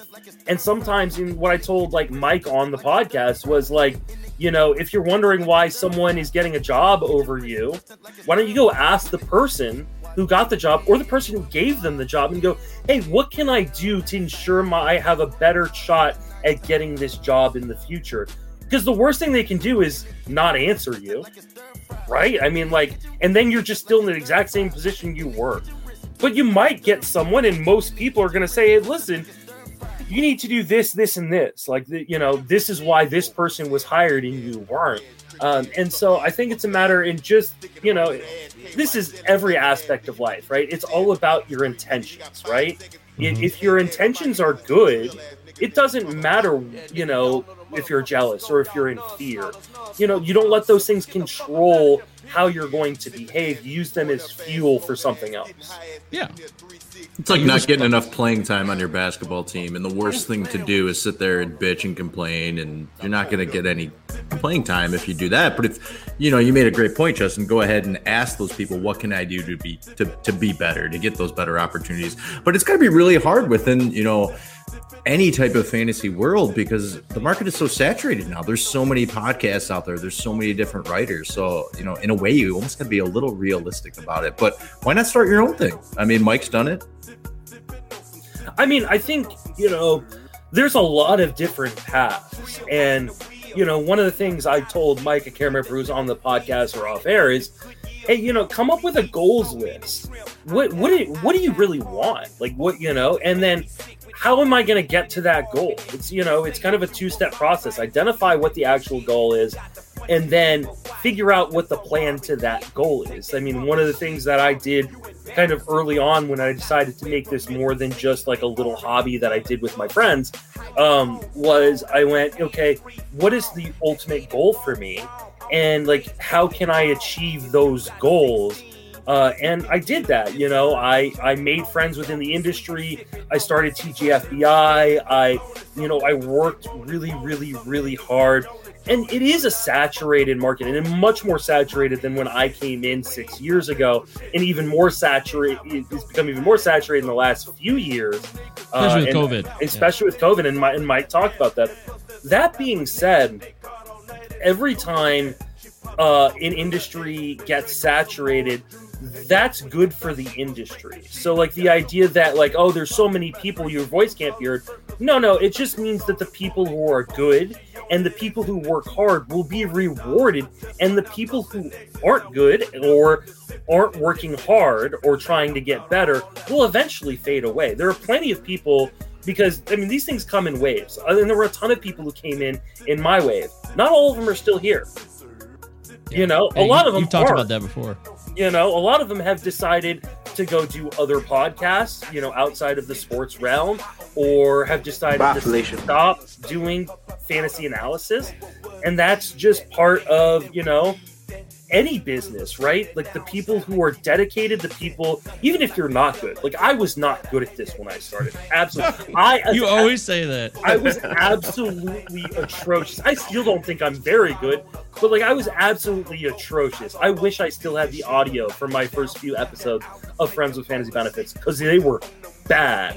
That being said, it's got to exist somewhere. We got to find it. I'm sure it does exist somewhere, and I will cry when they get released. But I worked really, really hard to get better. And because I had a passion for this, and because I had a wife who was willing to give me the space and the ability to do it, and really said, "Hey, stop being a knucklehead if this is something that's important to you, and really, give it a go." Mm-hmm. I got better, and because I got better, I worked my way up the ranks at Fangraphs, and I put myself in really good positions to then be rewarded later, and they have, and. I think Mike brought up some really interesting points and said a lot of things that a lot of people who are newer in the industry think, or people who've been in the industry for a while have felt at some point, or maybe still feel it at some point. But I also think that, he's one of those guys like you guys that will be rewarded and already have been rewarded with, pretty nice platforms and success in the industry because you guys work hard. And I think that's what it comes down to. We work hard, don't we, Deary? Every day, baby. Oh, beautiful. I'll tell you one thing. To be envious and jealous is natural. But like Justin said, how you respond to those feelings are what makes or breaks those feelings. The feelings are natural, but the actions not necessarily have to follow suit. That's important. And we love doing the show. I also think there's a lot of slurpage about the community. Sometimes I feel like people are just so into... What is slurpage? It's what Wilbon says all the time on PTI. Basically, it's his nice little way of saying blowjob, sucking on dongs. That's what he means, okay. Slurpage. Slurping Tom Brady's dick. That's what everybody's doing all the time. But he has to say slurpage, which, surprisingly enough, nobody's calling out at ESPN that it's a blowjob reference. At any point... The community is that a bad thing? That the community, we talk about the community? Or no, the slurpage, because I think that has a bad connotation. Yeah, I know. That's what I've always said too. Like, dude, suck my dick. I'm like, well, I don't want to personally, but that's not a bad thing. If somebody else wants to suck your dick, like, when we were young, as calling each other a cocksucker was a bad thing, but it's not. Dude, suck my dick. Like, yeah, that might be nice. Yeah, I mean, it has homophobic origins. That's what I think you're getting at. And I totally agree with that. You're right. And I've thought about that many times. So I like you. That's why I like you. You're on our show for a reason, Justin. But like this community and the people that don't know, the people who are just watching and listening and they're here for fantasy baseball content, they don't necessarily give a shit about this community, what's going on. And that's fine. You don't have to. But Justin's put a lot of work into it and he cares a lot about it. So that makes sense that he would be so interested in it. I think there's a fine line for me personally. I know Deary is probably even less than me, but like I love the people I've met and connected with, and I do this to connect and learn and grow and get more educated about life overall and expand my understanding of people. But there's got to be a fine line between like just getting too deep in the weeds on some of this shit and taking a step back and be like, wow, this is just a small part of existence. And I'm not saying that's you at all. It's just a general announcement or kind of a reminder for those of us out there who get obsessed about, I didn't get that opportunity. And I've had those feelings. I'm like, shit, I could do that better than he could. Fuck that guy. I haven't said the fuck that guy part, but I certainly felt I was talented enough to do what someone else does. It's not about talent. It's about what Justin said. It's about work. It's about grinding. And eventually you will hopefully get the opportunities, but you have to make them happen. One thing I've learned about my life is I sat on the sidelines for most of it and I never got anywhere. Started doing a podcast with Deary, and then all of a sudden, now we're here today. I think that is a really good point that you just made, because I can't tell you how many times I've heard people complain about, oh, this person got this job. And then you ask that person who's complaining, well, did you apply? And they're like, no. Well, Like, I mean, you just thought someone was going to be running down the street chasing you down, trying to. Here's your offer. Here's your job offer. I think there are some people who think that these offers are just handed out like candy to the people that other people like or something. And very naive. And I'm sure that does happen. It actually, I know for a fact that does happen. It does. Yeah. For sure. When I was approached to write at Fangraphs, I didn't apply because I never would have applied at Fangraphs. I didn't think I was worthy of working at Fangraphs.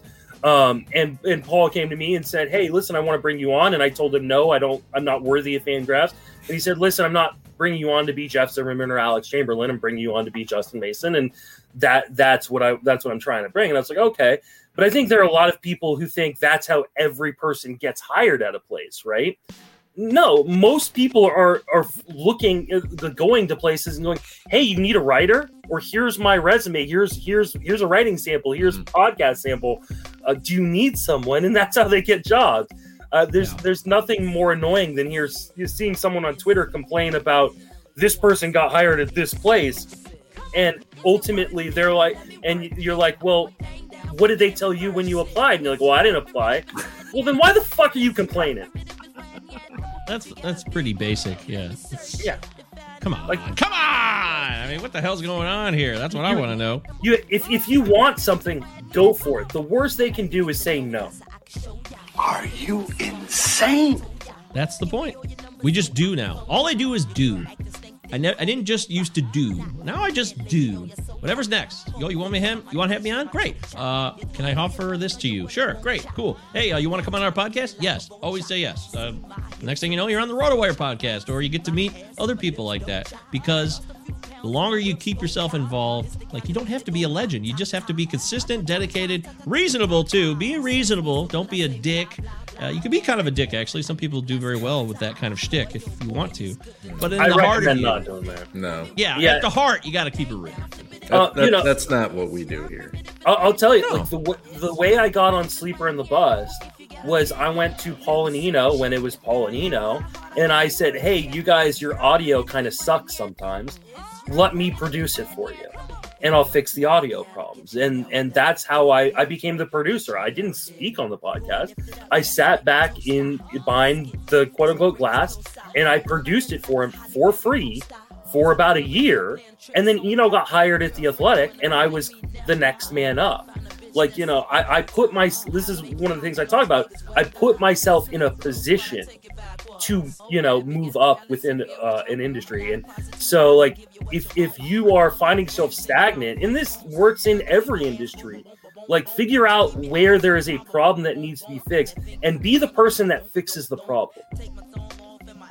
Yeah, I think people get worried they're going to step on toes, or they're being too forward, and that kind of stuff will just drive you crazy inside. If you want something, this is all life, all things you want to do in your life. If you have a passion within you and an inspiration to really make it happen, get out there and do it. It sounds so simple. Nike Just Do It ad campaign is like 30 years old, but it worked because it's true. Just do it. Now, it's not a meritocracy necessarily either, so don't be prepared to, "Hey, I did my time, I paid my debt, now I deserve to have another opportunity." Justin has made all of his opportunities. He has. We've had him on the show before. Go back and listen to the old audio. He's always said like he says with Tout Wars and what you do with Sleeper in the Bus. And then you put yourself in a position with people who are also talented, maybe even more talented than he is. I'm not going to say who is or isn't. I don't think that's the case. There's plenty of more talented people that are probably more deserving of my profile than me. Absolutely. But like, one of the things I've been very good at is networking, and part of my brand is that I help other people. And you know what happens when you help other people and you're good to other people? They help you. And that, I mean, I wouldn't be where I'm at without Paul Sporer, without Laura, dearly departed Laura Michaels, without Howard Bender, without Eno Saris. I mean, there's a lot of people in the industry that helped me, but I put myself in those positions to get help, and I've helped a lot of people, and those people have come back and helped me. And so I think it's as much as like the slurpage factor in the industry, I think may be sickening to some people. Like, if you want to be known as a good person, you have to do good things. And if you are a good person that does good things, often people will treat you that way. Not everybody. There's been people who have been huge dicks to me, right? I've been a dick to other people. But ultimately, I try to be a good person and hope that comes back to me, and it has. Excellent sermon, Justin. Well said, Justin. Well said, my friend. Shout out to Mike Curlin for being on that show. Mike Curlin's always been good to us. He was the first guest ever on the show. Mike, I know this. Mike prides himself on being like the first guy to find people and boost them up. And that's not a bad thing to be like good at or want to do. That's a good thing. So thank you, Mike Curlin, for being one of those guys. We were on his network, the Bases Loaded network originally. And these things come and go and shifts and waves and also, we are three white guys, and there's a whole other story here about, opportunities for all kinds of people, inclusivity, which is always a big issue in this community, and it will continue to be. But I'm aware of it. I know Deary's aware of it. And I certainly know Justin's aware of it. So at least with these three white guys, we feel like we're part of the solution. But maybe we're not. I don't know. I don't want to speak for everybody, but I can only speak for me. And I know that, hey, anybody wants to come on the show, whatever your desires, whatever you look like, you're all welcome on the show anytime. Yeah, and I've tried to, at the beginning of this season, I went through, actually made a whole spreadsheet of every single guest I'd had on each one of my three shows over the course of the last 6 years. And what I noticed was, not only was it a lot of the same people coming back and back and back, it was a lot of white dudes coming back and back and back. And so I went out of my way this year to make sure that there was better representation from women, from people of color, on my shows this year, because I think it's important to kind of, show like how good a lot of people are in this industry, women, men, and people of all, races and creeds. And I think it's been an added benefit to me and my show because I'm getting new good voices on the show, and it's been really, really fantastic. Absolutely. Agree with all that. Well said, Justin Mason. That's it. That's Enrico's Inquisition. Really, we're just kind of following up on the show that he did with Mike and John and carrying that conversation, which will continue to go on and on and on. Right now, there's a chat or a DM on Twitter where people are talking about the community and things that are cool about it, things that suck about it, things that could be better about it, and then a fantasy baseball comment mixed in here and there. It's always interesting. And Deary, it's pretty wild to think where we are right now, which is we're not big time or anything at all, but the production we have and the live stream and the people we know like Justin and all the guests we've had on. It's so funny to think about, like when we started. I still remember when Mike was on our first pod. Like he was the first guest, and I wasn't there that night, but I remember you telling me, like, "Oh, we're gonna have a guest." I'm like, "We have guests on these things? What is this? I have no idea what's going on." I mean, I wasn't a big fantasy podcast listener. I'd listened to a ton of other podcasts. I'm like, "Oh, wait, this actually makes a lot of sense." I listened to a ton of other podcasts, and they have guests on. I'm like, "Oh, okay, I guess we're just doing this." And then since January 2021, we did like 50 episodes. We're doing like 4 to 5 a week, where we had a new guest on every week, and that's all Mike's accomplishment by reaching out to everybody and getting people involved and having I just put a calendar all the different voices that we had on. But yeah, we had a lot of white dudes on our pod. Well, we did the best we could to mix everybody. We started with Chris Towers on January 7th, and then we went apeshit. We had everybody we could possibly think of that who would agree to come on, from Ryan Bloomfield to Sarah Sanchez to Justin to Max Freeze to Shelly Veristrate. We got as many people as we could. Carlos Marcano. And then the season started, and we're like, "Oh shit! Now what do we do?" We're like, yeah, "Oh, okay." And they fucked with our analysis. No more predictions. Yeah, no more predictions. And we had so many people's input that it fucked up both of our analysis. Like we had too many opinions in our head. It was like, oh shit. I got talked off a lot of guys that I shouldn't have. I got talked into a lot of guys, which was really great. But we had so many differing opinions coming on. It was like total like memory overload. It's a good thing in the end because it'll teach us, or at least it taught me. I know I've said this to Deary many times recently, that I will stick to my opinion. What I found, what I've discovered, what my experiential knowledge tells me. I got to stick to it. Great to have the input from others who know what they're talking about, but in the end, trust my gut. I'd rather go down with my gut than someone else's gut. And that's it. All right, so there it is. Hey, it's Rico Palazzo, Fantasy Baseball Podcast, presented by RotoFanatic.com, RotoFanatic.com. The weekend has tons of great articles, schedule factors, infirmary report, closing remarks, Mr. Dr. Mike Carter, Davey Funnel, Crosby Spencer. These people are here to help you, okay? They're here to help. All right, let's talk quickly about doppelgangers. So doppelgangers are players with similar profiles with different results. Now, a doppelganger, to me, is always someone who looks just like someone else. Out there right now, there's a Justin Mason doppelganger out there. I don't know who he is. Apparently, he's a firefighter in a neighboring town, because that's I get mistaken for this guy. I don't know his name, but this guy, people on the street stop me like, "Hey, how you doing?" And I'm like, "I don't know you." And they're like, "Oh wait, you look like my friend who's a firefighter in Petaluma," and I don't know him. But sounds like a great guy, though. He does exist, and he's a firefighter. He's a first responder. He's got to be a good guy, right? Of course. Duh. All right. So, Justin, why don't you lead us off here? We obviously gave some heads up so that you could do a little bit of homework, which is not something that's fun as a guest. You're supposed to just come on and relax and just go with the flow. So I forced you to do a little bit of work, and I apologize for that. But why don't you give us a doppelganger out there that could help us expose a potentially juicy and useful player? Yeah, so if you look at the StatCast profiles for Xander Bogaerts and Willy Adames, they're awfully similar. Very similar hard hit rates, very similar barrel percentages, very, very similar kind of profile. And while Willy Adames has gotten some pub since moving to Milwaukee in that trade from the Rays, he's been really, really good, and he's becoming more and more Xander Bogaerts-like. So far in 117 plate appearances, 4 home runs, a stolen base. He's hitting 280 in Milwaukee. I think this is a guy that should be more widely owned in the shallower formats, and he's not being. Beautiful. That's a great comp there. It's hard to believe that Willy Adames. I'm just laughing at Daniel's comment here. Yeah, Daniel says, I missed out on the firefighter version. What the hell? Yeah, you got screwed, Danielle. I'm sorry about that. Sorry, Ben. But Willy Adames was someone, as Tigers fans, me and Deary, I know I was excited about his future potential and profile, and I did expect him to be a power bat as a shortstop, maybe moving to third, the classic progression like Cal Ripken and A-Rod before him.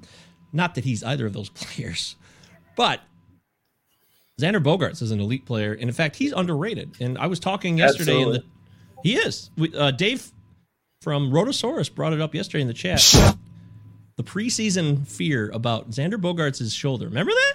Mm-hmm. For a minute there. And suddenly people were freaking out, because I remember that Monday night we were talking. It was right after TGFBI got rolling, I believe, and you had like a Monday night kind of live stream bullshit chat.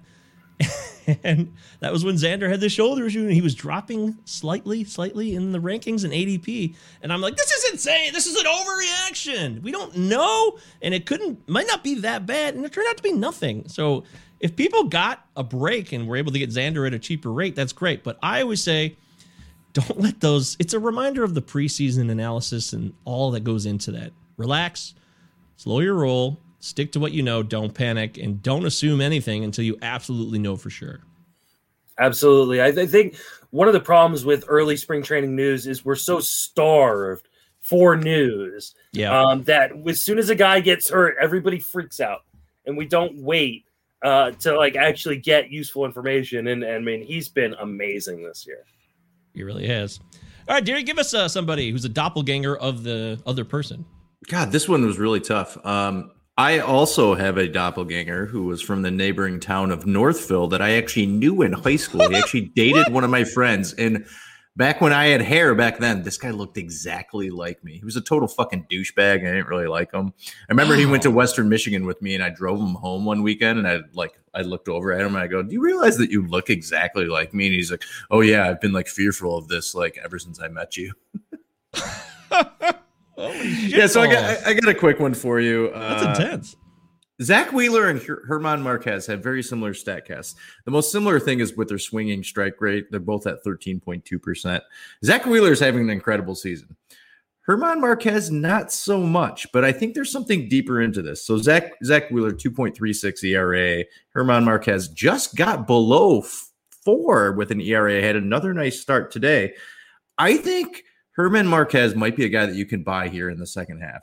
What's killed Marquez this year is 2 outings. He gave up 8 runs this season. He's got 2 other outings where he gave up 4 runs. All his other outings have been really, really good. What's killed him is he's not been able to get out of innings when guys are on base. 69% LOB, so that's left on base percentage.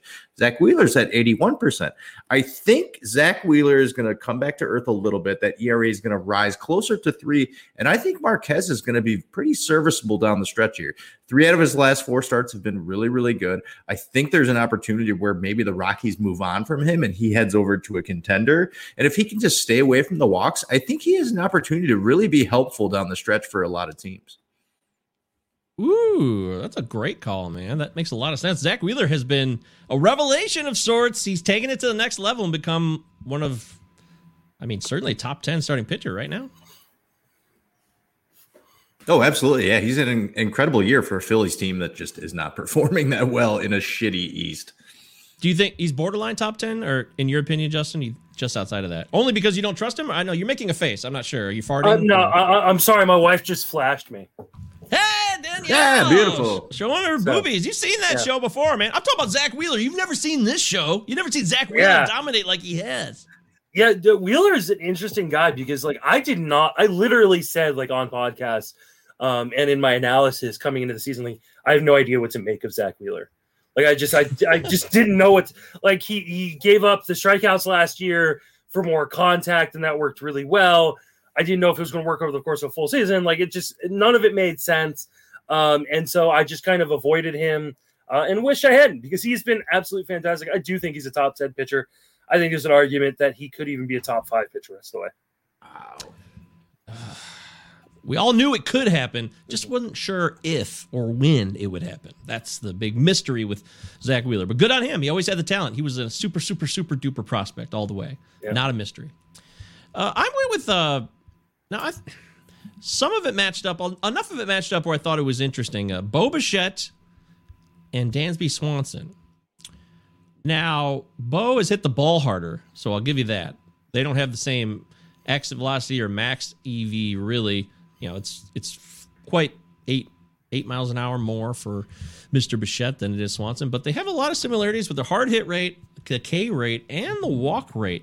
So it leads me to believe, if the opportunity presented itself for Swanson to put a little more stink on that ball, and with the launch angle as well, 4.7 for Mr. Bichette. Swanson's been at a 13.5. So that tells me that it's less line drives. And if you look at the line drive profile, I would love to see more of that from Swanson, more flyouts, which is kind of a bummer. But they strike out at an equal rate and they're walking at a similar rate. It's just a matter of the launch angle and the exit velocity. I feel like if there's some slight adjustments there for Swanson, he could be someone who's much more useful, raise up that OBP, which is still under 3, which is fucking nuts. That Dansby Swanson has an OBP under 300. He's not a super duper walk guy, never has been. But the fact, a 300 base OBP is still pretty shitty, and he can't even get there still. So I really think that there's some talent. We know he has the super pedigree of being a number 1 overall pick. If he could just slightly modify some of those mechanics, maybe that's what it is. I think he could really take off, and because I see him more of as like a line drive hitter, like Bo Bichette can be, and he's not doing that exactly.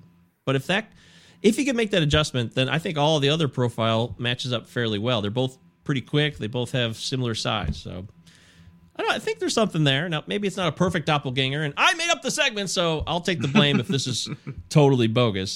Justin, why don't you give us another one?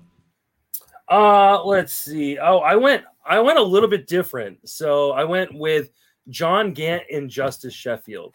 So John Gant's been pretty good this year, but man, you look underneath that hood and it is a lot like Justice Sheffield, which has not been good. Giving up a lot of hard contact. FIP and XFIP are through the roof. I think if you have gotten the goodness out of John Gant, now is the time to jump off board.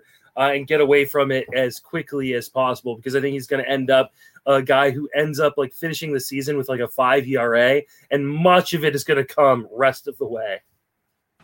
Wow, John fucking Gant. Now we are hitting on all cylinders. That's the kind of show I wanted to do. You are a genius, sir. That's fucking great. John Gant's so dumb, but he started today against the Tigers and got the loss. Yeah, he can't stay within the strike zone. He has a really, really hard time hitting the zone. Yeah, I thought Justice Sheffield would take it up a notch this year too. That was something I thought he was undervalued, and some of the. Again, it was a short sample size last year in 2020, but what I saw from him, I was like, oh, I think there's something going on here. And he also had the pedigree of being an elite prospect, but haven't quite seen that yet. So I would love to see, in fact, a team that is over 500 by 3 games now, the Mariners. I would love to see Justice Sheffield be a part of that growth and continuation. Deary. Oh, by the way, in that game with John Gant, Matt Manning got his first Major League Baseball victory. So, great news for Matt Manning. Did you watch that, Jerry? Did you happen to catch that game today? No, I was at work. I was listening to it. Did he get to the 7th or no? No, he went to the 6th. He went 6th? Did he go 6 straight? 5 and 2/3. Okay. And fucking 1K. 1K, yeah, man. It's a weird line. That's going to be his issue. That's going to be his issue, I think. He stays in the game. He doesn't give up a lot of hard contact, but he's not striking out anybody, and he got his first win. It's very strange. I know, as an outsider, real quick, Justin. Matt Manning, any interest, anything you know about him that piques your interest? I mean, the pedigree makes my interest a little piqued. He was a bit underwhelming in his first 2 starts. Yeah. And the fastball command isn't great. And when you don't have like an elite fastball and your fastball command isn't great, that's going to tend to lead to home runs. I think that may be an issue for him. I like the secondary stuff. The secondary stuff's pretty good. And he may be a guy that if maybe they work on a little bit better sequencing, that does a little bit better, but right now I'm wishing I hadn't spent so much on him in Fab. Oh yeah, I wish you would have hit me up. I would have told you not to do that. Yeah, because even I love him. I'm excited about him, but it's just not. He's not worth Alec Manoah. I don't think it's big fantasy relevance. I think him being like a number 3, number 4 starter for a team that could be up and coming will be exciting for us. But I don't know if the fantasy value is going to be there on the level of a Mize and Skubal. Yeah, I agree with that completely. Or Logan Gilbert. It's not really close right now, to be honest with you. All right, Deary, give us one more. Yeah, I got Tyler Naquin and Jorge Soler. So if you would have told me at the start of the season that Tyler Naquin would be having a much better season than Jorge Soler, I'd tell you to fuck off. Tyler Naquin has 46 RBIs. Jorge Soler only has 28. Now, here's what's similar with them. They have the exact same barrel percentage. They have the exact same hard hit rate. What's killing Soler, I feel like Soler is just getting to a point where he has to heat up at some point. His launch angle is up. Like it's up by like 5% right now. But he just keeps hitting these towering fly balls to the outfield.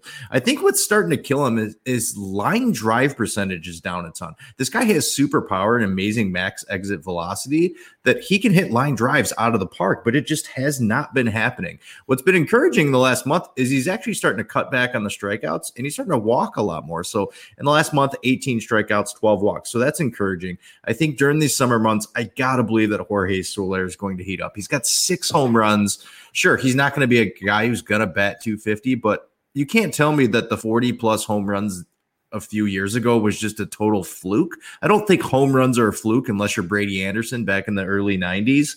So I think he's a guy who certainly in his most down time can still be able to put up 25 to 30 home runs. So I feel like he's going to start to come around at some point. Naquin's been great. Like he hasn't hit a home run in a long time, but he's been like over 400 in the last couple of weeks. So he's really, really been good, but it's really interesting to see these comps as these guys being doppelgangers in the outfielders in the outfield for their respective teams. But I feel like Soler, you could buy real cheap right now. I'm not going to give you the average, but I think he's going to start hitting home runs in bunches here.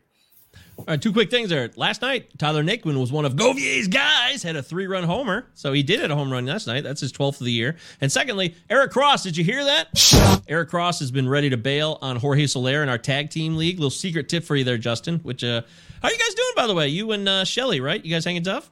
We're right behind you in the standings in 4th place, and we are creeping up.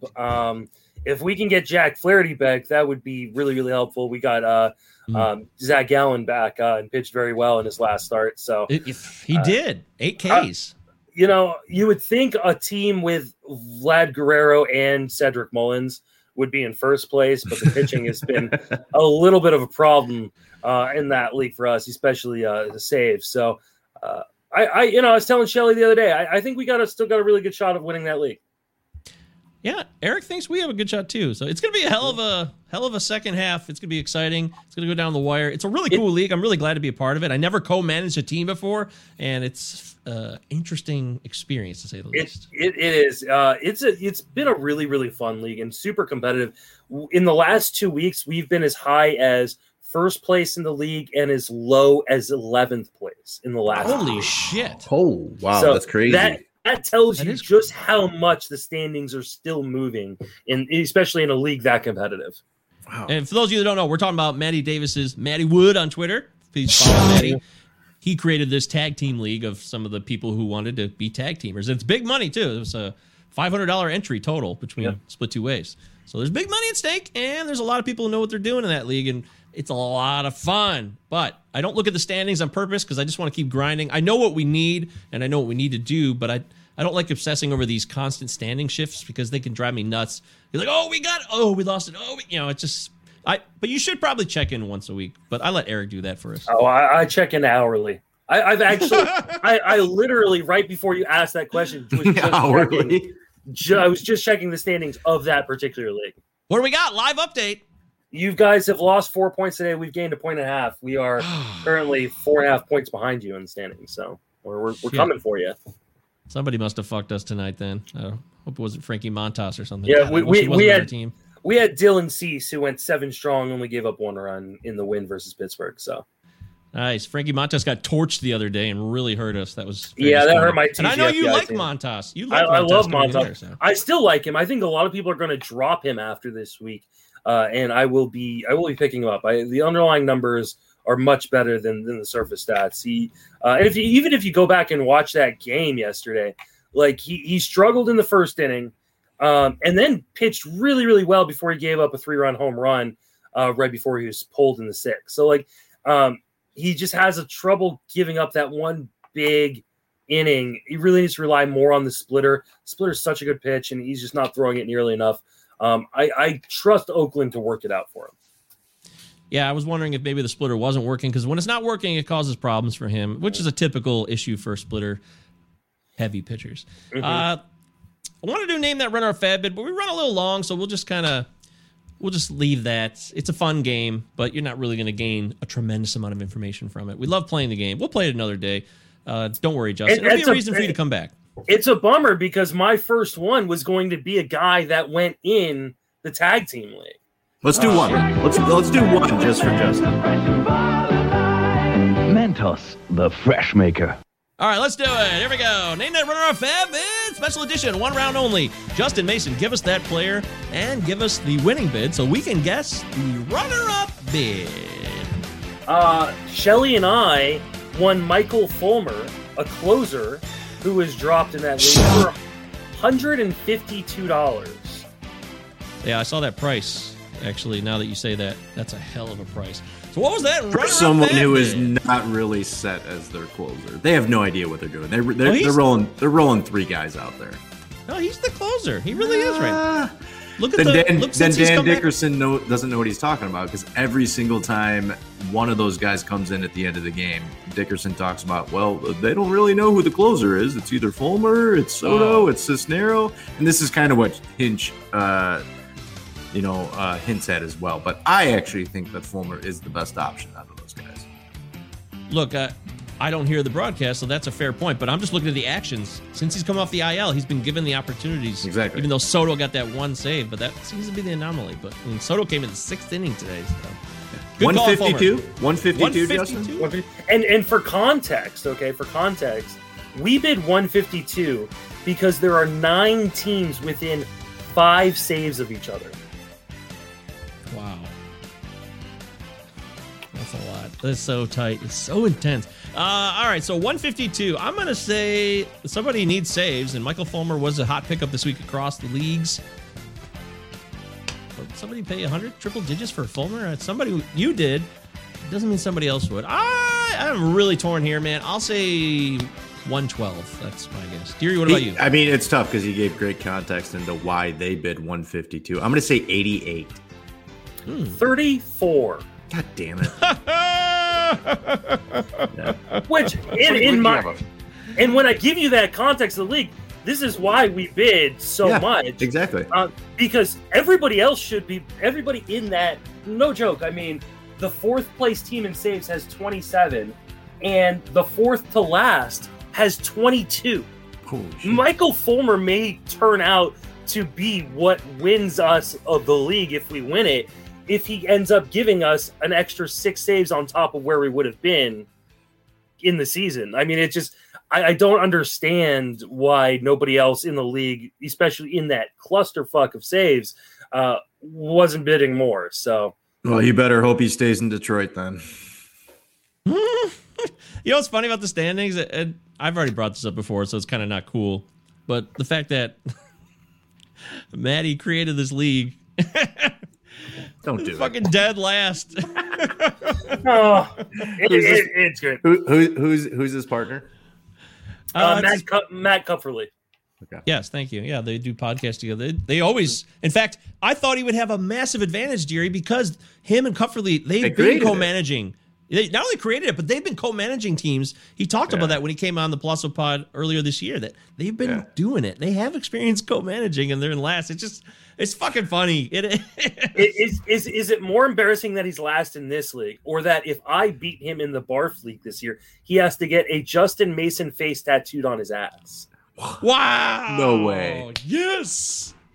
That's like 24 hours at Waffle House type shit. What if he beats you, Justin? Nothing. Low risk. That's why Justin's a genius.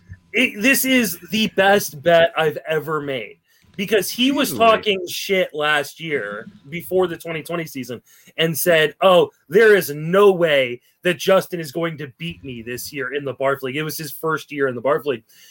And he said, "If Justin beats me, I will get the Justin Mason face tattooed on my ass." And then COVID happens. And he approaches me and he's all, "Hey, do you mind if we move this to next season? Because of, we've now drafted, almost 6 months in advance of our actual season starting," or whatever it was. Yeah, I mean, 5 months in advance of the actual season starting. I was like, "Yeah, dude, this wasn't even really a bet. You just said you would do it. Of course, if you want to move it." So he ends up winning the league last season, in which he wouldn't have had to get the tattoo. And now we're in a horse race, him and I. Wow. So I can't wait. I will live stream the tattoo if he ends up having to get it. By the way, do you guys know who's number one in the overall Earth standings of all those regional leagues? I do not. Is it you? Wow. Glorfing it up. It's one of my proudest moments so far. I've definitely been competitive. The Glarf was a new regional league. This is the first time you've said this. You're very humble about it, Michael. Well, I've been. You just in the cursed top, yourself. Maybe I did. Yeah, I don't know. I've been in the top 10 a lot of the season, but this is the first time I actually took over first in our league, and apparently I have the most points, I think, based on these Earth standings, if I understand them correctly. But at any rate, I haven't looked because I'm not doing well enough in Barf to care about the overall yet. Yeah, well, that's fair. But me and shout out to Lucas too, Lucas Beery, who's my fellow Glarfer. We're 1 and 2 overall, and we've been representing well, man. We're very excited about that. So, John Fish just mentioned in the chat that Maddie's actually partnered with Zach Betancourt, and that is correct. So, shit! And Zach is a very good NFBC player. He's played in Barf as well. But yeah, let's give shout out to Zach. Matt Cooper is a very, very good NFBC player as well, but he's partnered with Zach. Yeah, thanks for looking out, John. We don't want to have bogus information out here, so we do appreciate. John, I haven't seen you in the chat in a while either, man. Great to see you. So thank you for clarifying that, John Fish. John Fish knows this shit too, so you should follow him on Twitter. He knows everything there is to know about. He's a big-time high-stakes fantasy player. Trust me, good dude. So yeah, Glarf's representing well. It's been a lot of fun, and I lucked real quick. Drafting Carlos Rodon, Freddie Peralta have been huge booms for me because those guys have been giving a massive return. And the pitching has been everything. I even drafted Dylan Bundy, Deary, but I've been able to. And you drafted him like 20 rounds before those other two guys you mentioned, too. Oh, yeah, absolutely. Yeah. He's still on my team, technically. I'm not dropping him yet, but he has not actually been in my lineup in weeks and weeks and weeks. And Jesus Luzardo, who's been a total nothing. So. Yeah, sent down. We'll see what happens. Long way to go, but man, so much we talked about today. Always a pleasure to have Justin Mason aboard. Fantasy baseball. Life, something else. I'm sure we talked about something else besides fantasy baseball. People being afraid of driving. Yes, that's right. Terror on the streets. And as we say goodbye to Justin Mason, don't forget, we'll be back tomorrow, with another show. Yeah, that'll be our Friday show. It will be on Thursday with Paul Mamino, P. Mamino Fantasy on Twitter, and Crosby Spencer at Crosby Spencer, numerical 1 on Twitter. Follow both those guys. We'll talk Roto Fanatic stuff. We'll talk fantasy baseball. We'll have a good time. And, of course, the Sunday evening Fab show, Fab and Streamers, end of week show. We take a look as we head into week 14, fellas. We're flying by. Week 14 will be upon us, which takes us into July and 4th of July weekend after that. Thank you, Danielle, for saying that. Justin, farewell comments are now available to you. Yeah, I mean, thank you guys so much for having me. It was an absolute blast, as always. Love coming on, and I'll come back anytime. Follow me at Justin Mason FWFB. I write at places. I podcast at places. Beautifully said. That's. Oh, yes, the Friends with Fantasy Benefits, of course. And no fantasy football for Justin this year. Just sticking to baseball and his family. All right, so he's C. Deary 1999. I'm at MJ Govier, GOVs, and Victor IER. And that'll do it. We'll see you guys on the Thursday show. Thanks for your time and energy. You're the best around. You've got a strategy that's sound. You're the best around. No one's gonna ever keep you down except getting sniped when you're running in the 7th round.